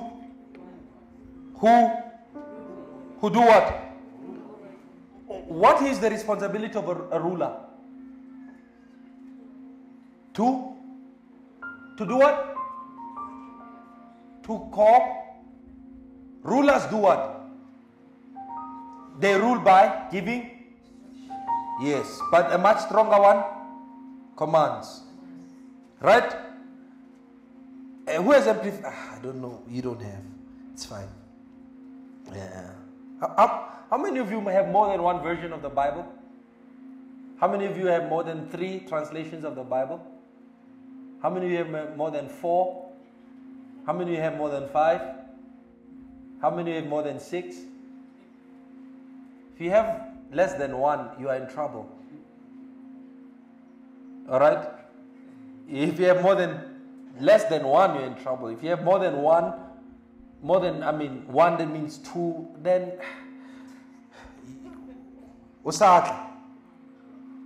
alright? You should have at least between 6 and 7, just to be safe. Amen. Jesus study. Search. I research the scriptures. So I get to now searching Yahweh. Verse 17. Obey your spiritual leaders and submit to them, recognizing their authority over you. For they are keeping watch over your souls and continually guarding your spiritual warfare as those who will give an account of their stewardship of you. Let them do this with joy and not with groans of grief, for this will be of no benefit to you. Okay, amplified. A bit not wrong somewhere, but what can we say? Obey your spiritual leaders and be willing to do what they say, for their work is to watch over your souls, and God will judge them on how well they do this. Give them reason to report joyfully about you to the Lord and not with sorrow, for then you will suffer for it. So that means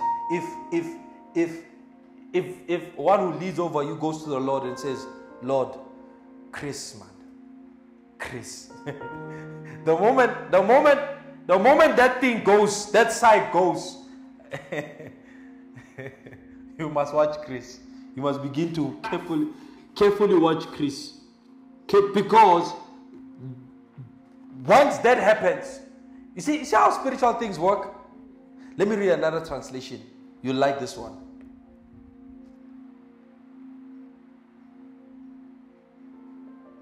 Obey your spiritual leaders, recognize their authority, for they keep watch over your soul without resting, since they will have to give an account to God for their work. So it will benefit you when you make their work a pleasure and not a heavy burden.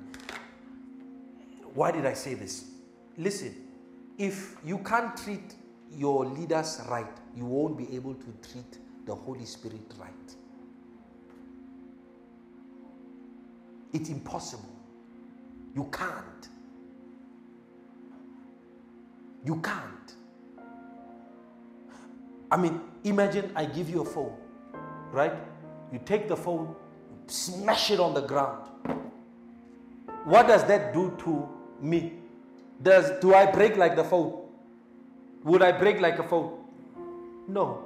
But what have you done? I have given you a gift. And you did what? Christians must not think it will fare well with them for abusing ministers of God. I know there are ministers which are not ministers that are abusing Christians. But there are Christians that are abusing men of God. That are abusing the Spirit's gift to them. It will not fare well with them. You see, sometimes we suffer not because of the devil. We suffer because of how we treat our leaders. And the same, you see, the way you treat your leader is a reflection of the value you have for the Spirit. Leaders are gifts from the Spirit to you. They have an account to give to God, but you will pay for how you treat them. You will pay. You may pay with your life. You may pay with your finances. You may pay with your health. Or you may pay with the stability of your family. You will pay, but you will pay. You will pay. A curse causeless does not happen, does not come. Every curse, every trouble, every suffering, every affliction has an origin. That's what I'm trying to say. And most of the pains in the lives of God's people come from that place. You know what Jesus did to Paul, right? Jesus said to Paul, why are you persecuting me? It is hard for you to kick against the goats. Imagine how sensitive and how protective he is about his church. He says, if you persecute my church, you are doing it to me. Imagine his ministers, his servants. You see, in our relationship with the Holy Spirit, we must also be very wary how we relate, how we deal with those whom God has given over us. Many, I'm telling you, men, and in saying this, I'm not talking about you. I'm saying you, Christians in general, all over the world. Don't abuse pastors. Don't abuse God's servants. Let me put it that way. You will suffer. God will not hold you guiltless. It's impossible. That thing will stay with you the rest of your life. Pastors are gifts, and you don't abuse gifts.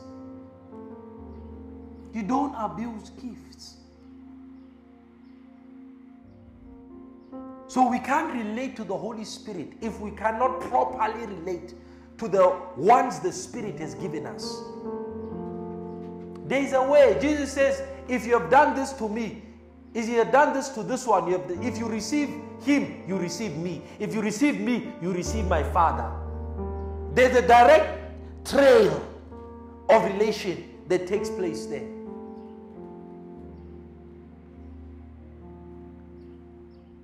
The church. The church. The church. The church. and the spirit. There's a direct correlation.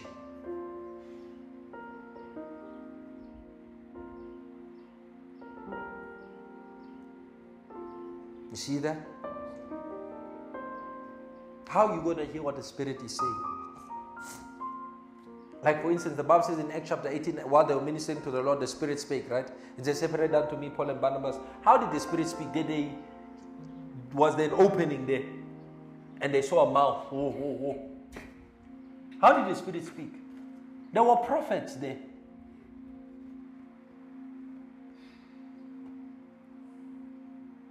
Man is the Spirit's agent. And he utilizes them to carry out his purposes in the earth. And it's for you to learn to recognize those agents that God sends into your life. Primarily through the form of the fivefold gifts, and then through other forms that God stations you and positions the man and the woman to help you advance his cause. You understand?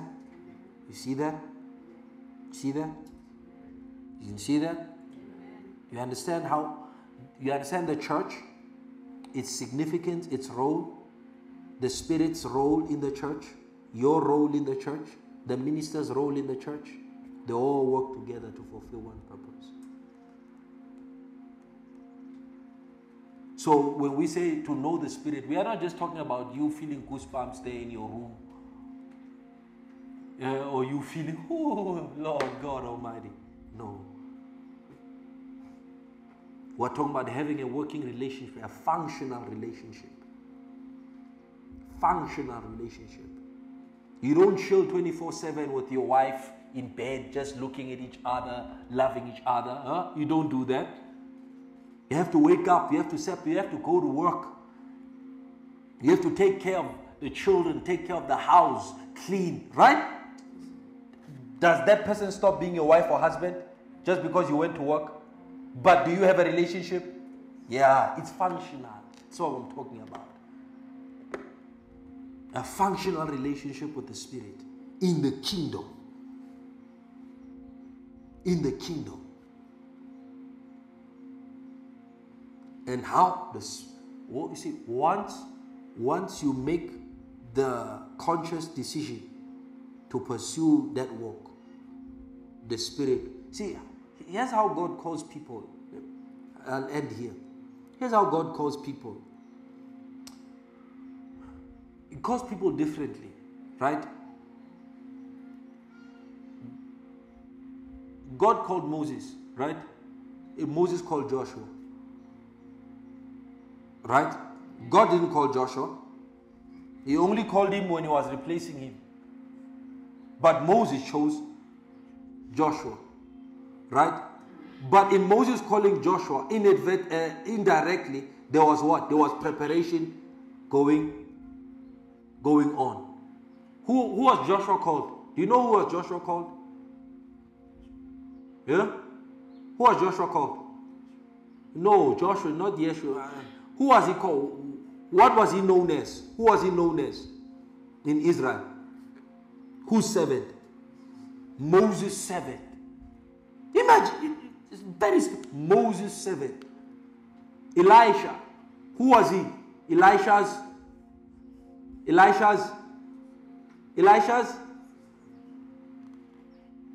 And what happened with Elisha? What happened with Joshua?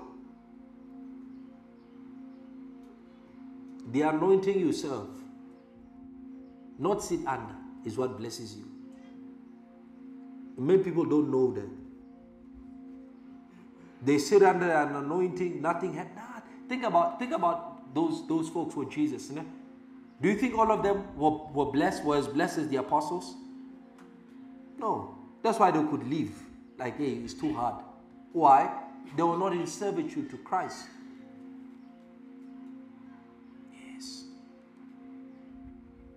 Yes. So God called you through different ways. And you must be sensitive enough, or to hear, hey, this is the Lord. This is the Lord. This is as many as are led by the Spirit, they are the sons of God. Life only finds its truest form when we have yielded ourselves to the sway of the Spirit. Otherwise, your life will never find its truest form. You'll always be shape-shifting. One moment you'll be in retail, the next moment you will be in taxis, the next moment shape-shifting in life. Yeah? One moment you are this one's man, the next moment you are that's one's man. One moment you are this one's woman, the next time you are shape-shifting. Your life has no form, no structure. By the time you get married, you are 18 guys' men or 18 women's men. You shape-shifted. Took so long to find your form. Why? Unyielding to the Spirit. You follow the trends of this life, the trends of this world.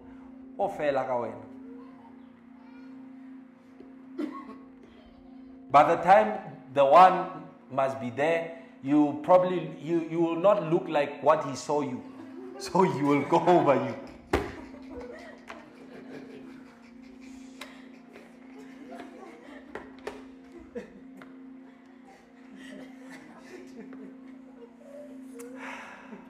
Amen.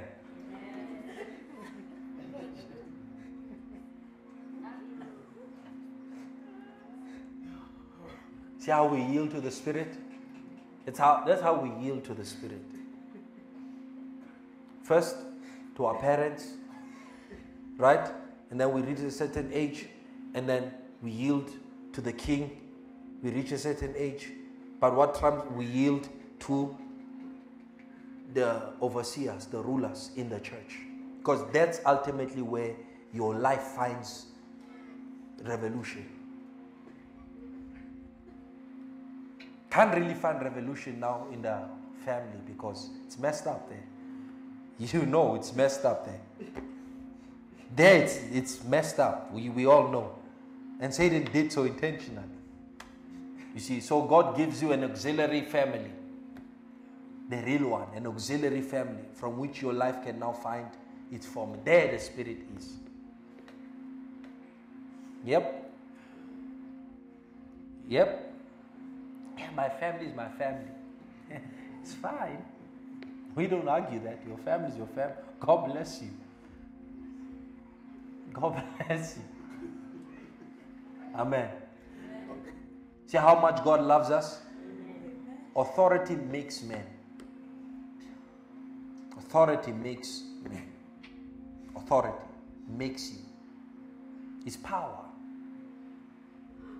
It's power. It makes you. It forms you. Amen. And the most cleanest, the most realest is the one from the Spirit. The one from the Bible. The one from the, not the one people make up. You know? Make up. You can see this man is making this thing up. No, the Bible. You fear, the first place, the knowledge of the holy is in the fear of the Lord. If God is going to give you understanding, you don't develop understanding. Do you understand? You don't develop understanding. It's not something you develop. No, it's given to you. You get to a place in life, everything is confusing, Bible is confusing, then all of a sudden you, oh my God, I understand. It's given. You don't develop it.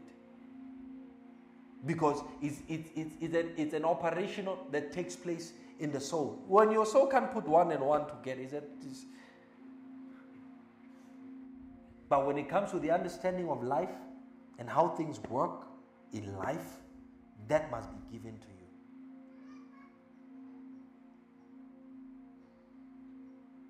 And the knowledge of the holy is in the fear of the Lord. Praise the Lord. Learn something? Learn something? Amen. What's today's date? 13th. So from 17th, 18th, 19th, I said we'll be praying, right? Yeah? 17th, 18th, 19th will be, that's next week, ne? Next week, Sunday. Oh, from that Sunday, the